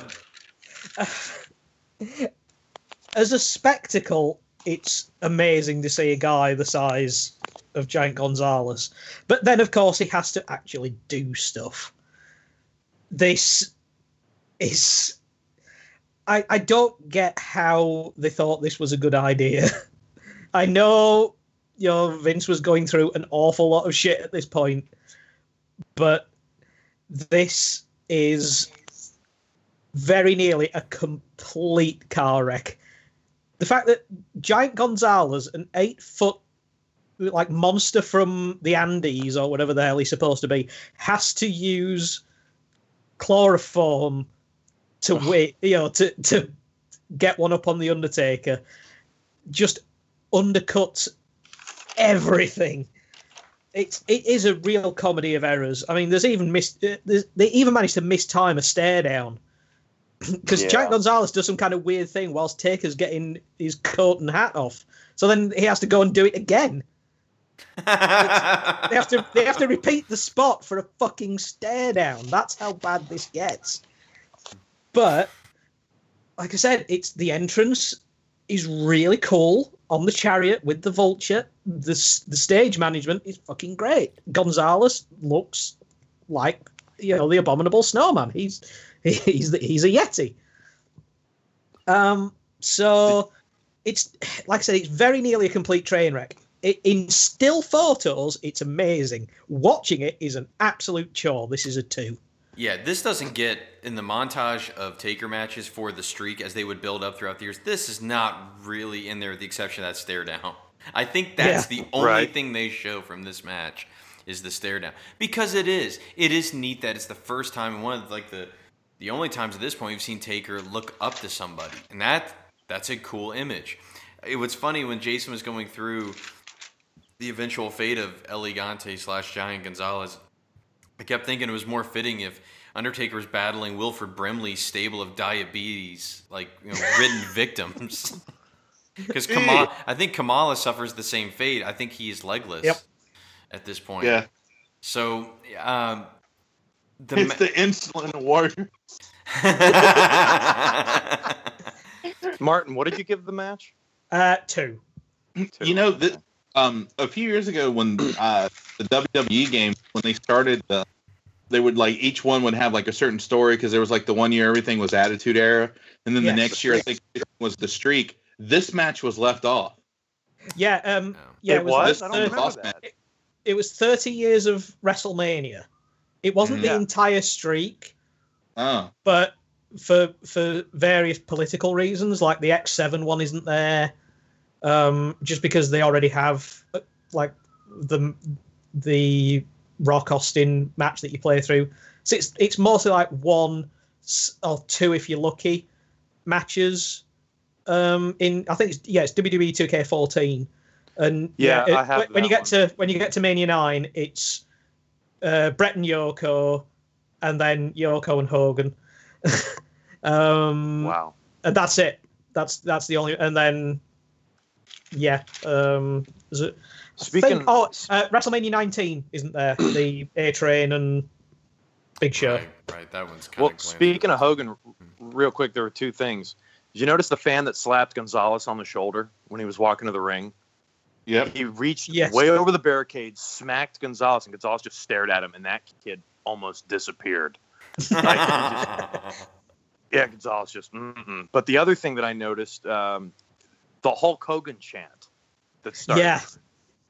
They wanted Hogan to come out to beat up Gonzalez, and then we hear the gong, and the crowd just, what? Yeah. They didn't know what to do. What do we do? Yeah, well, Hogan. Wait, we're getting big dumb idiots. Yeah, let's get Hogan out here. Well, Fake Taker hadn't happened yet, right? No. Not yet. No. They were that was the Fake Taker. Here's the real Taker. He's going to give us a good. No, I get to talk about that next. So, what I was going to say is the thing that's discouraging when you see a match like this, when you know what your babyface's finisher is, and you look at the opponent, you're like, he's not getting him up. Oh no, it's not happening. That's why. Here's an example of how they got creative with it. Brett against Yoko, there's no way he can do the sharpshooter on the traditional way. He's gonna have to be creative in how he gets it on him. So what do they do? It looks good. It's a great spot with Yoko being on his belly. He's able to lock up his legs and put on some semblance of a sharpshooter. But, with Taker and Gonzalez, it's like, I don't even know just anatomically how this is going to work, because the second he lifts him up, the weight is already going to lean back, and, as we've seen in we'll see in the coming years, when Undertaker is in a match with somebody, inevitably they're going to, reverse the tombstone into their own tombstone. That doesn't work. But nevertheless, I just kept thinking the whole time, I was like, well, what is he going to do to this guy? And he gets kind of that weird jumping clothesline where it's like he pushes him to the ground, it looks like. So, I mean, the guy can't fall. He can't take a bump. He could do Undertaker's reverse DDT move, when he used to when he used to come off the ropes and just do that DDT real quick. He could do something like that. But yeah, like this guy just can't land. Like if he had tried to reverse the tombstone, if Taker somehow could have gotten him up, I don't think Gonzalez would have landed on his feet. Hey man, you ain't doing it to me. I ain't taking it. No. Taker. I disagree. At some point, Taker slings Gonzalez into the corner. I think it's right after he starts stomping the mud holes, and Gonzalez like squats, but he's still like a normal still tall. person. Like, Yeah. But he looks like he's just sitting there taking massive shit in the corner. Just the way he's doing it. Just like, Oh God, give me a minute. Hold on. freaking knees right above his abdomen. He's just like, oh. God, I'm wearing a bodysuit. Will, what would you rate this one? I'd give it a 3. I'd give it a 3 definitely. That's about as high as I'll go. And real quick, because I think I got cut off, Martin, the match with Snuka, what would you give that? I'd give that a 5. Fun, Okay. but Okay, that's it. I'm good there. So now Undertaker is not there for WrestleMania 10. Doesn't happen. Do we know why? Why is it? Is it injury? Because I know he is gone for. That's when he died. yes. Yeah, that's when he's dead. Yeah. That's right. He kayfabe dies, but in reality, he was taking time off to heal Back up some injury. injuries. He became Marty That's Jannetty. it. He did. You would die too. I'll go. You would That's die a good too. thing. Yeah, I'll go through all this before my notes. Yes. So, Martin, that brings us to WrestleMania 11, Yep. one of the most infamous pay-per-views, or one of the most infamous WrestleManias in history. The Undertaker takes on WrestleMania 2 main eventer King Kong Bundy. WrestleMania 3 midget 3 match opener. participant. Yeah. This actually can kind of start in January of '94. But don't for a second think this is like Hogan Sting slow build kind of shit.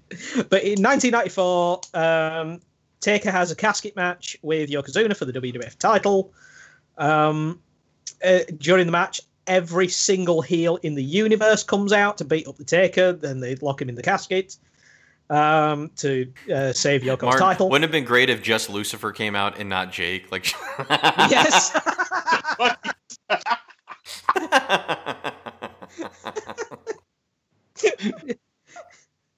Instead of yelling Cobra, he just goes, me! That would...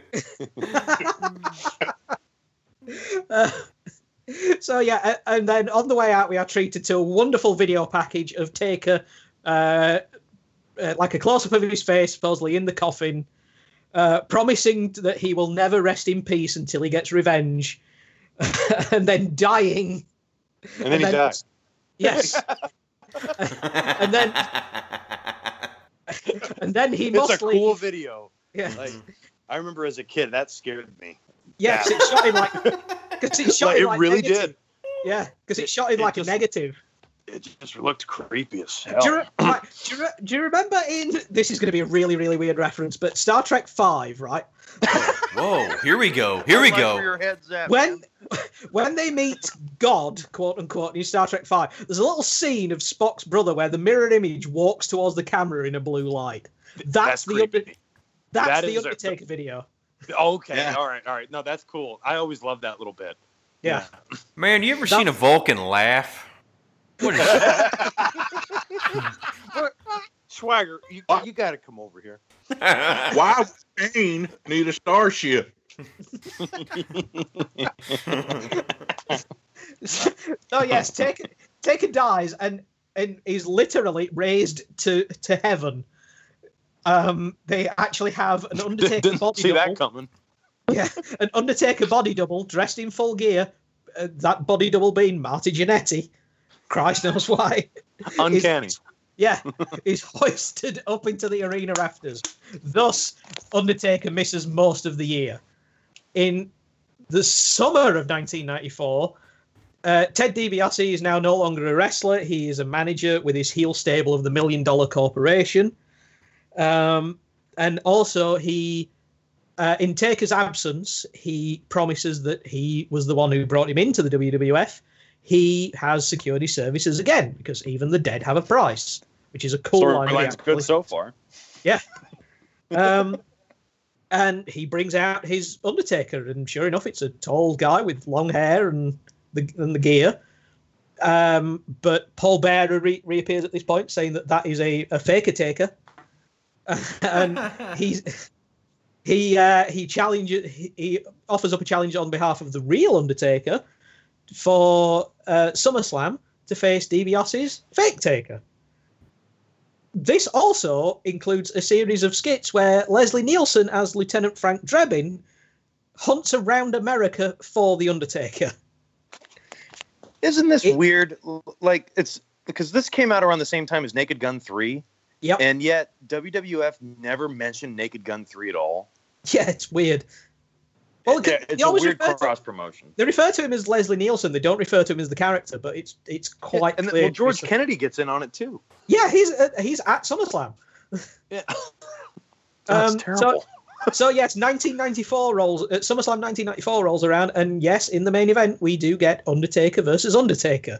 We get fake Undertaker in grey, played by the future Chains of the DOA, Brian Lee, and then original Taker comes back with a whole new look, all new tattoos and purple gloves and boots. He manages to give Faker Taker 3 tombstones after an atrocious match because both guys are working the super slow Undertaker style. Doesn't work. The original finish of which was reported to be something much better, but the Bret Owen cage match went long. The idea was that both Undertakers would lock up in the center of the ring in a test of strength. The arena lights would go out. A bolt of lightning would hit the ring, and then when the lights came back on, one Undertaker would be standing. They would have merged into an entirely being. Yeah. Oh, it's so much better. Yes. Just embrace it. Thus begins a feud with the various members of the $1 Million Corporation. At the 1995 Royal Rumble, during a confrontation between Taker and King Kong Bundy, who had recently returned, we then get the sight of IRS punking Paul Bearer in the face and stealing the urn. Oh no! What will Taker do now?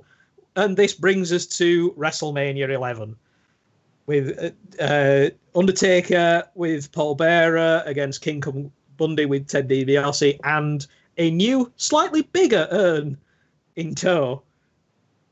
This begins a disturbing pattern of stealing urn storylines, but this is the original and is by far the worst.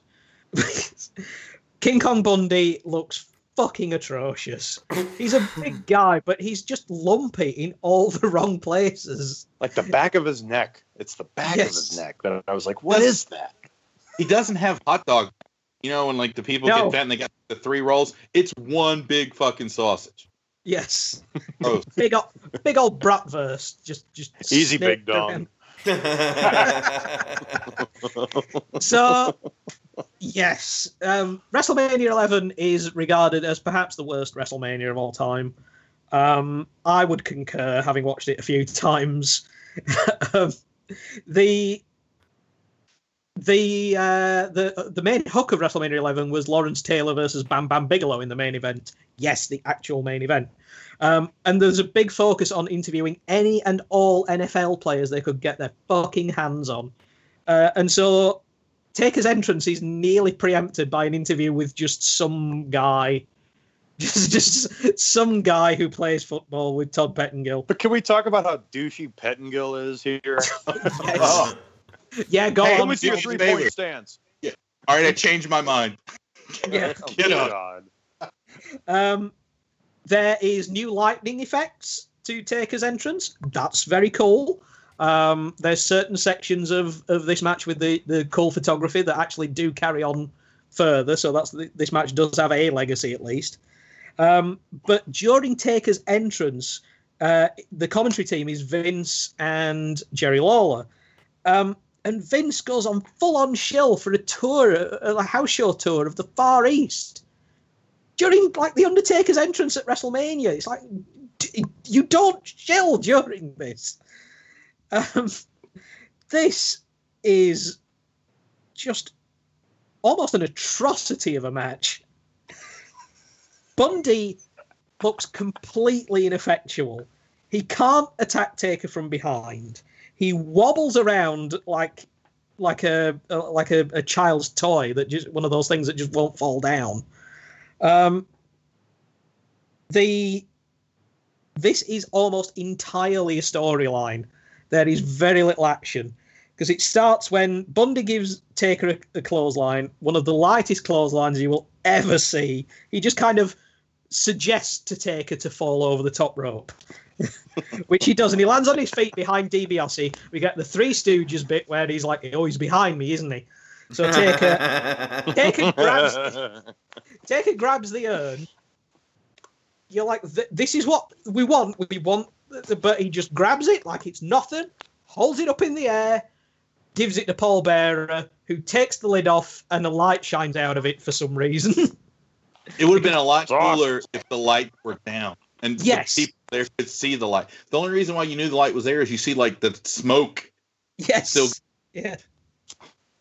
But we're not done yet because DiBiase kind of disappears up the aisle for then another member of the $1 Million Corporation, a man, and I swear this is true, I've seen the vignettes where it happens, a member of the corporation described as 300 pounds of thickly muscled beef in perpetual motion. Sounds like Joe Gertner's description. It is. Karma, the supreme fighting machine. He runs out in his stupid little singlet and t-shirt combo, kicks Paul Bearer in the stomach. It's funny. It is. It's really funny. Grabs the urn, the lid goes flying. He has to scrabble for it.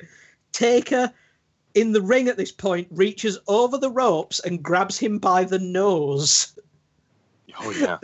We get a tug of war between a man who's supposedly 300 pounds of thickly muscled beef and Ted DiBiase trying to get the urn, which they eventually do, and then Karma just disappears up the aisle. And in the aisle, let us not forget, not backstage, and also during the match, he has an interview with Jim Ross, an actual fucking promo. That's not your property. Where he says he's going to melt down the urn and make it into a chain. I love it. Mm-hmm. And at that point, New Jack was born. Yeah. The crowd throughout all of this cannot give an absolute shit. They are silent.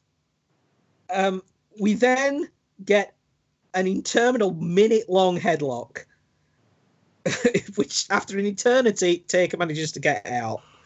He takes the corner avalanche, which is and isn't Bundy's finisher at the same time. Taker no-sells it. He gives Bundy a body slam, hits a flying clothesline, and that's your finish. He doesn't even just pin him. He hits him with the flying clothesline and then does the burial cover. Yeah. No tombstone, no ceremony, fucking nothing. I don't think the camera's even on the ref. Nope, it isn't. When we get to WrestleMania 12, there's some fucking excellent camera work in that. This is like the absolute opposite of that. This is the absence of talent. And it's not Taker's fault. It's not Bearer's fault. They're just given such shit to work with. And this, like I said, they get the urn back, which is supposed to be the payoff, but then immediately the urn is taken away again. And it becomes a bit of a running theme, but you don't do this at WrestleMania. This is fucking awful. This is a 1 out of 10. Wow. God dang. It took one episode to get to a 1. I love it. Yeah. Because at least with the Gonzalez, you get the visual of Taker having to look up at his opponent. Bundy just looks fucking awful. And is this even in the montage of Taker WrestleMania streak matches? Nope. The only thing that survives is there's a bit of a lightning flash with Taker doing the crazy eyes at the end that survives into video packages. Oh yeah, that's right. You are right. Yeah. Well, also whenever Taker did that entrance, I don't remember which Mania it was, but it was all those headstones. Right. that were 29. Is it? No, yeah, it's the one with Punk. no, sorry. 29 was the caskets. Okay, yeah. There's one where there's a bunch of headstones, and you can That read was this King Kong year. Bundy. That was this That was- year. Yeah, I because he think it had was- the one for rank. Charlie, Or was it? Oh, yeah. Charlie, yeah. do you remember it was also our year too? At the Access, you could go see. They had all the tombstones set up for Okay, Undertaker and well, Triple H. One time they had it at ringside. So it was And- this year. I've forgotten. I've really forgotten. I'm such a bad fan these Yeah, I days. don't remember that at all from this year. Yeah, it's definitely towards the end of the 20s when you can read like Jake Roberts, King Kong Bundy, and I'm like, oh, they do acknowledge it, and then there's Giant Gonzalez, and you're like, I don't know if I'd count that, but Well, yeah, that's the thing, isn't it? Like 3-0 in the streak is just some bullshit DQ. yeah, it's just DQ. I mean, Taker had to be basically pulled out of the ring and placed on a stretcher. You don't want to see the Undertaker on a stretcher, Give him the thumbs up, like I'm good. He's all right, folks. I'm okay. So yeah, fuck this match and fuck this pay-per-view. To be honest, the only good thing about this pay-per-view is Bob Backlund, and not in a wrestling capacity. Him threatening to stretch one of the kids from Home Improvement is quite hilarious. Oh yeah, that's right. Jonathan Taylor Thomas. Yeah, JPT, son. Jason, what do you think about this match? Oh boy. Well, this was the week of April 2nd, 1995. The number one movie in America was Tommy Boy. So, yeah. There we go. Yeah, an incompetent, immature, dim-witted King Kong Bundy decides to wrestle The Undertaker. No, that's not the movie description. The number one song in America was Madonna's Take a Bow. And finally, the UK streak of shitty music is broken with Take That Back for Good. Yeah. So that's a good song. This WrestleMania was the I mean, like, they had always had celebrities, but like sprinkled throughout. But this was the first WrestleMania of celebrities because they're in the intro package. Pam Anderson, Jonathan Taylor Thomas, Jenny McCarthy, some guy from NYPD Blue, Salt and Peppa, which you get amazing footage of Bret Hart with a jacket on and no shirt with Salt and Pepper all rubbing all over him. With him Julie's not happy. No. There's also on my love of black women, and I'm okay with it. there's a wonderful segment with Jenny McCarthy having to put her fingers in her ears because she stood next to Sid while he's doing a promo. Sid is in complete as I was saying mode during that. All promo. your dreams will become nightmares. He is freaking out the straights. In that little promo. What's great is during this whole opening montage of celebrities, it's like they have all the different ones with the different WWF superstars. Oh my goodness, like hanging out with them, and it's the guy from NYPD Blue is like having to get a handshake from the Undertaker with this weird like Batman 1960s angle camera just sitting on him with Taker's eyes rolled up in the back of his head, and Paul Bearer's just hamming it up. It's great. We're going to continue where Martin hit it on the head with the really bad camera work, because it's not just the camera work. The whole production for this WrestleMania is Bush League. The mic goes out on the ring announcer first thing, when they're going to introduce the Special Olympian singing America the Beautiful, which forces Vince to have to get on his mic and awkwardly introduce her as she's singing. Oh, it's so special. It's hilarious. What makes it even more hilarious is that right after all this, when she's finished, he goes, "Welcome to WrestleMania, the standard of excellence in sports entertainment," as his mic cuts in and out. Oh, Jesus. There's really, when it comes to the match itself, I literally think Martin covered everything that's worth talking about.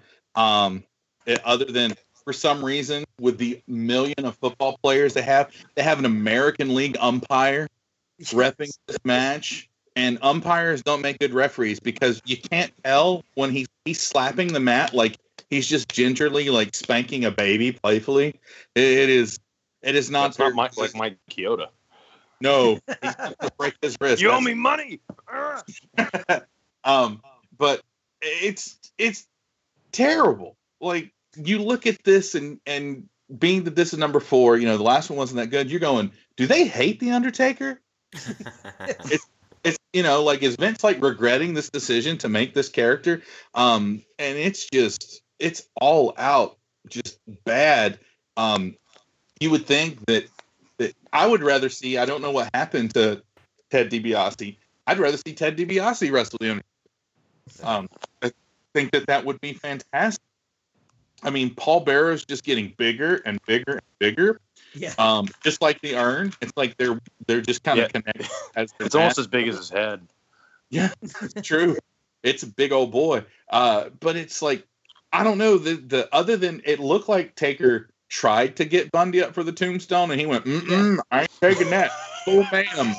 It's just this whole time. It was really bad. I don't hate on it as much as Martin does, because one thing that is impressive is guys that are as big as King Kong Bundy will be in a match for even shorter than this, and they'll be covered with sweat. And within the last minute, that point where King Kong Bundy's got Taker in the headlock forever, Bundy's not sweating. Nope. This was Mark Henry. That match, Matt would be soaked. So he gets an impressive. That gives a little bit here. I give it a 2 out of 10. 2 out of 10, huh? Mm-hmm. I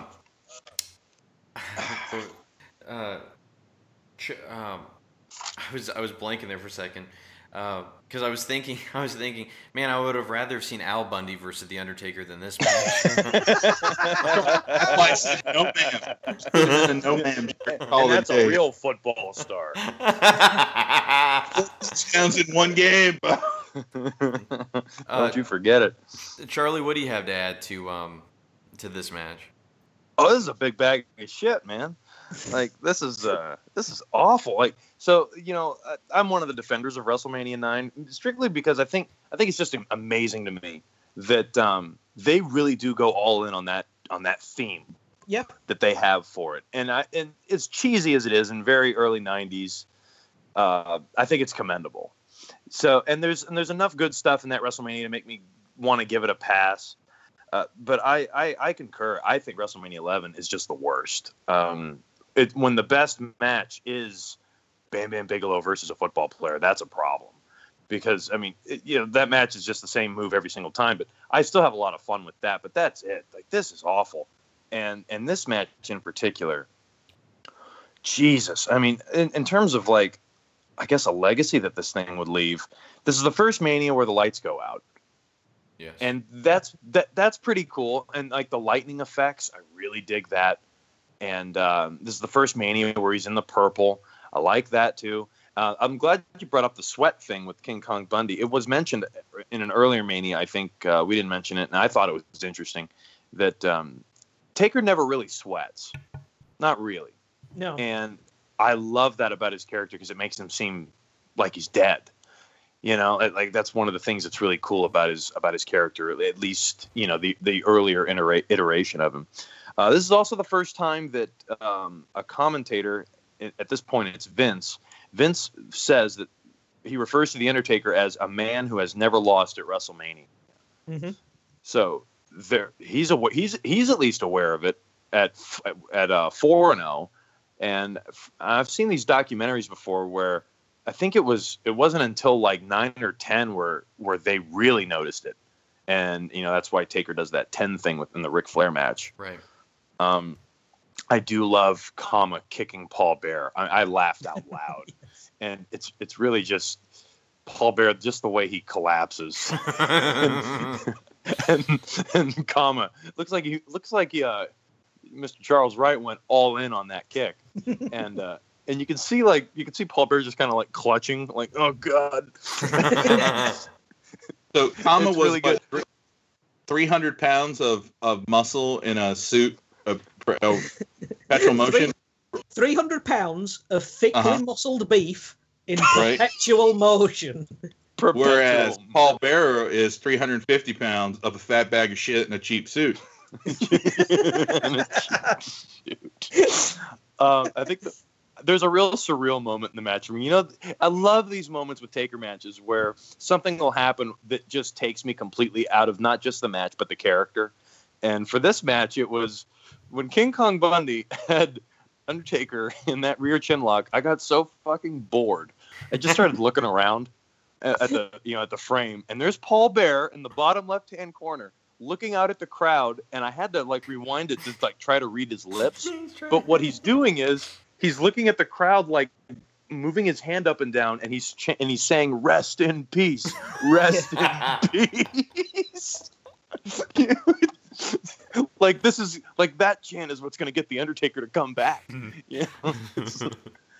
Oh God! Like I didn't say it during 9, but Paul Bearer had another thing in 9 where I actually heard him off camera trying to get Bill Alfonso's attention, and and the only thing you hear off camera is referee.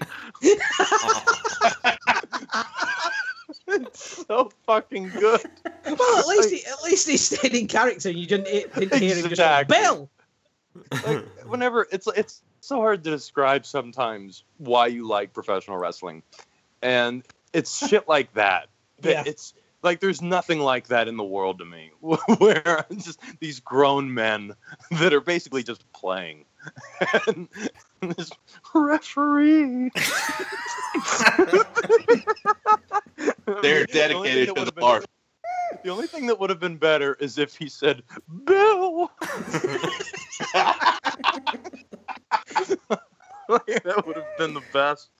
But if I ever get enough money to start the Build-A-Bearer workshop, I will have that as a sound clip. Oh, God. So anyway, the best part about the rest in peace chant from Paul Bearer is that it never happens. Yes. It takes an entire year for it to happen. It happens at 12. The crowd's just not feeling it. They're like, you know what, Paul? This isn't going too well. Yeah. Maybe if he was wrestling a football player, he'd give it right. Right, we already paid for our tickets. Like, isn't that enough? I just just leave us alone. But yeah, we're so here. funny. We've just seen Jeff Jarrett. It's they made us watch that, and Backlund screaming into the microphone. The flying clothesline followed by the burial cover is just one of the funniest things. It's because the burial cover, I think of that as like the tombstone used to be like the most feared move in wrestling, and the only thing that could follow that up with is I'm burying you, you're dead. So it's like, yeah, but a flying clothesline, that'll do. Goddamn. Punch in, punch out. That's what I'm about. All right, see y'all in Albany. I'm out. Yeah, there it is. It's just so stupid that they get the urn back and then they immediately lose it. It's like this isn't In Your House 5. This is WrestleMania. They should get the urn back and that be the end of it. But I do remember the Kama melting it down into like chains that he can put around his neck, and just oh God. I don't think the urn does. The urn ever come back after that? It does. They get a new one with handles. It's got handles. It gets more elaborate as it goes. Yep. Yeah, and it gets much higher wattage light bulb in it for that big uncovering and man like Paul Bearer turns on him, right? Yes. Yeah, that's right. He hits Taker with it in the head. Which God, that was awful. But I think it is a bit of a missed opportunity that they never gave a satisfying reveal to what was in the urn. After all those years of build up, man, there was a storyline there just waiting to happen. And they never pulled the trigger on it, probably because they honestly they probably wouldn't have done anything that would have lived up to like the hype of it. So that's the monkey. That's the exact. Yes, exactly. So I think this is. I'll just say now this might be the worst match that we're going to watch. This is definitely my least favorite match on this episode. I give this a 2. Yeah, I'm right there with you, man. I think a 2 is about is as much as I get. This match, the one thing it could have saved this a little bit was if Paul Bearer doesn't have the urn, Undertaker should be vulnerable. Like Yeah. Bundy should Right. be Bundy should be dominating him. And then the second Paul Bearer gets the urn back, as hokey as it would be, Taker should then like take her up the band or whatever, and then start going on the offensive. Take her up the band. Hey man, you Does he see, start pantomiming like he's carving a fucking coffin? Take her up the band. so like he would all of a sudden just go on the offensive, and it'd be awesome. And then the moment that he loses the urn, then like he's on the brink of being defeated, and then somehow is able to salvage a victory. That's why it would make that ending. Okay, he wins with a clothesline, not his strongest stuff, but it keeps that storyline going because obviously he's got to go get that urn back in order to be, the real tough as nails Undertaker. That'd be a neat way to do it. I mean, at the same time, like I mean, I don't know if that really occurred to them at the time because it just seems like they're just trying to get through this match, just like everybody just seems like they're just trying to get through this WrestleMania, to be honest. Yeah. So, I mean, easily, this is a substantially worse match than the other one, unbelievably. So, yeah, I would definitely say it's worthy of a 2. So I think, where does that leave us now? Charlie, are you going to average them and then see which one ranks the highest and to the lowest? I think it's Yeah, I'm doing it right now. It's pretty clear cut at this point. So, I mean, overall though, looking at Taker going from WrestleMania 7 through 11, like you're starting to see the evolution of the characters. Offense is getting a little more varied because in the first Mania, like it's choke and punch and a clothesline and then a tombstone. There's not a lot of variance. Heck, here's a question: have we seen Old School yet? Yes. Yes. But He at does this it point, it's immediately. just called school. Right. Right. Yeah, It's middle school. School. When does he New do it? school. He did it He to Giant did- Gonzalez. I think he did it to Jake too, didn't he? Yeah, and he did it immediately against Bundy.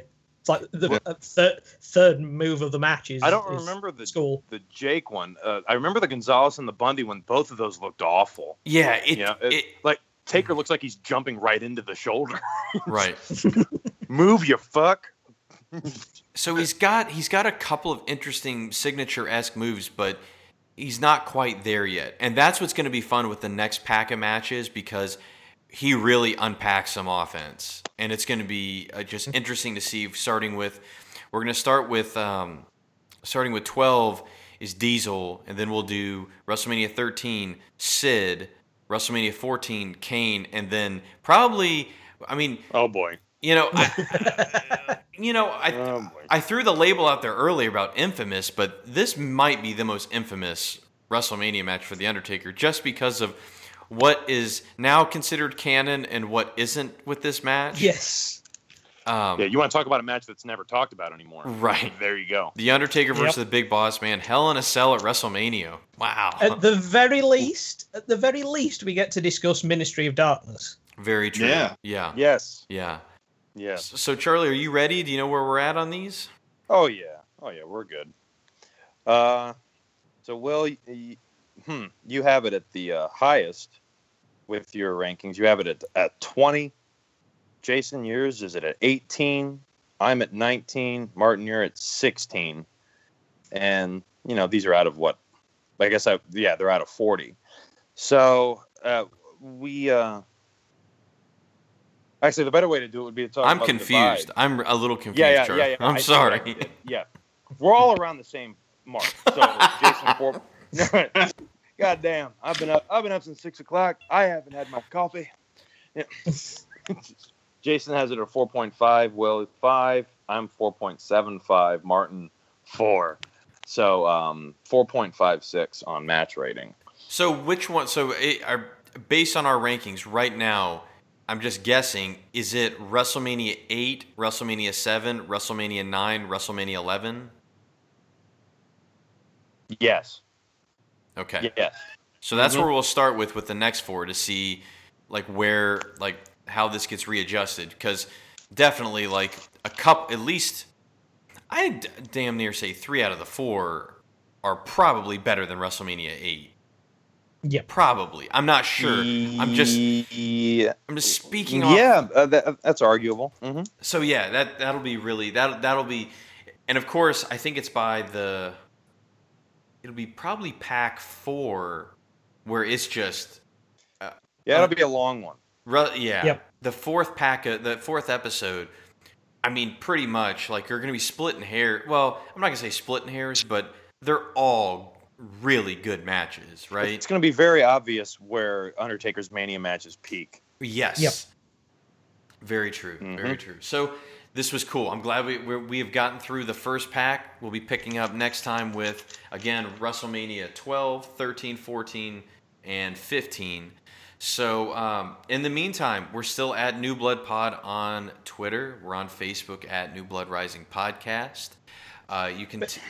Before all that, congratulations on the book. Oh, thank you you very much. Yep, that's out there. It's on my Twitter. Yep, you can pick up 99 cents. It's the cheapest I could possibly make it on Amazon.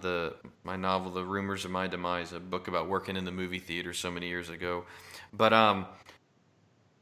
in the meantime, like I said, we're on Twitter, we're on Facebook, and you of course can continue to email us, newbloodrisingpod@gmail.com. We still have the t-shirt available, the Disappointing Taker Season 4 shirt. That is at teespring.com/disapprovingtaker.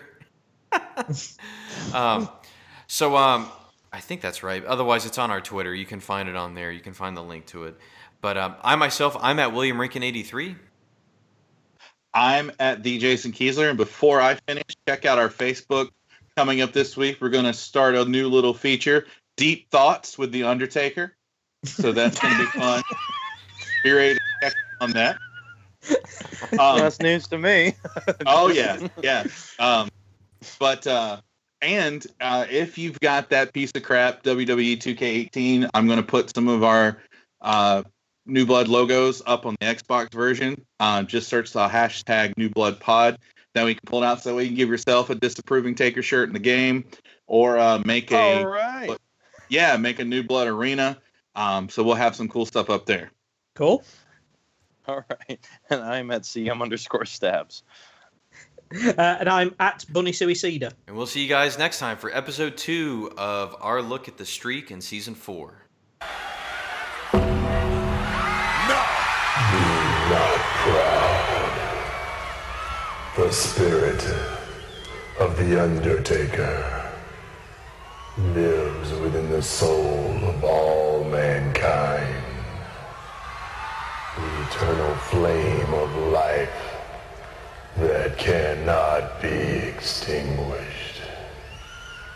The origin of which cannot be explained. The answer lies in the everlasting spirit. Soon all mankind will witness the rebirth of the Undertaker.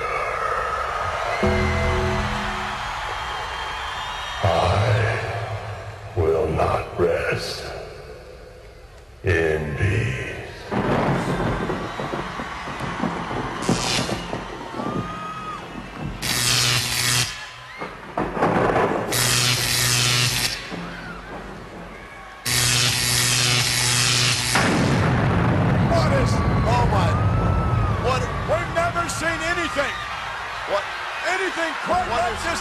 What is that? Hey, wait a minute. Wait just a minute.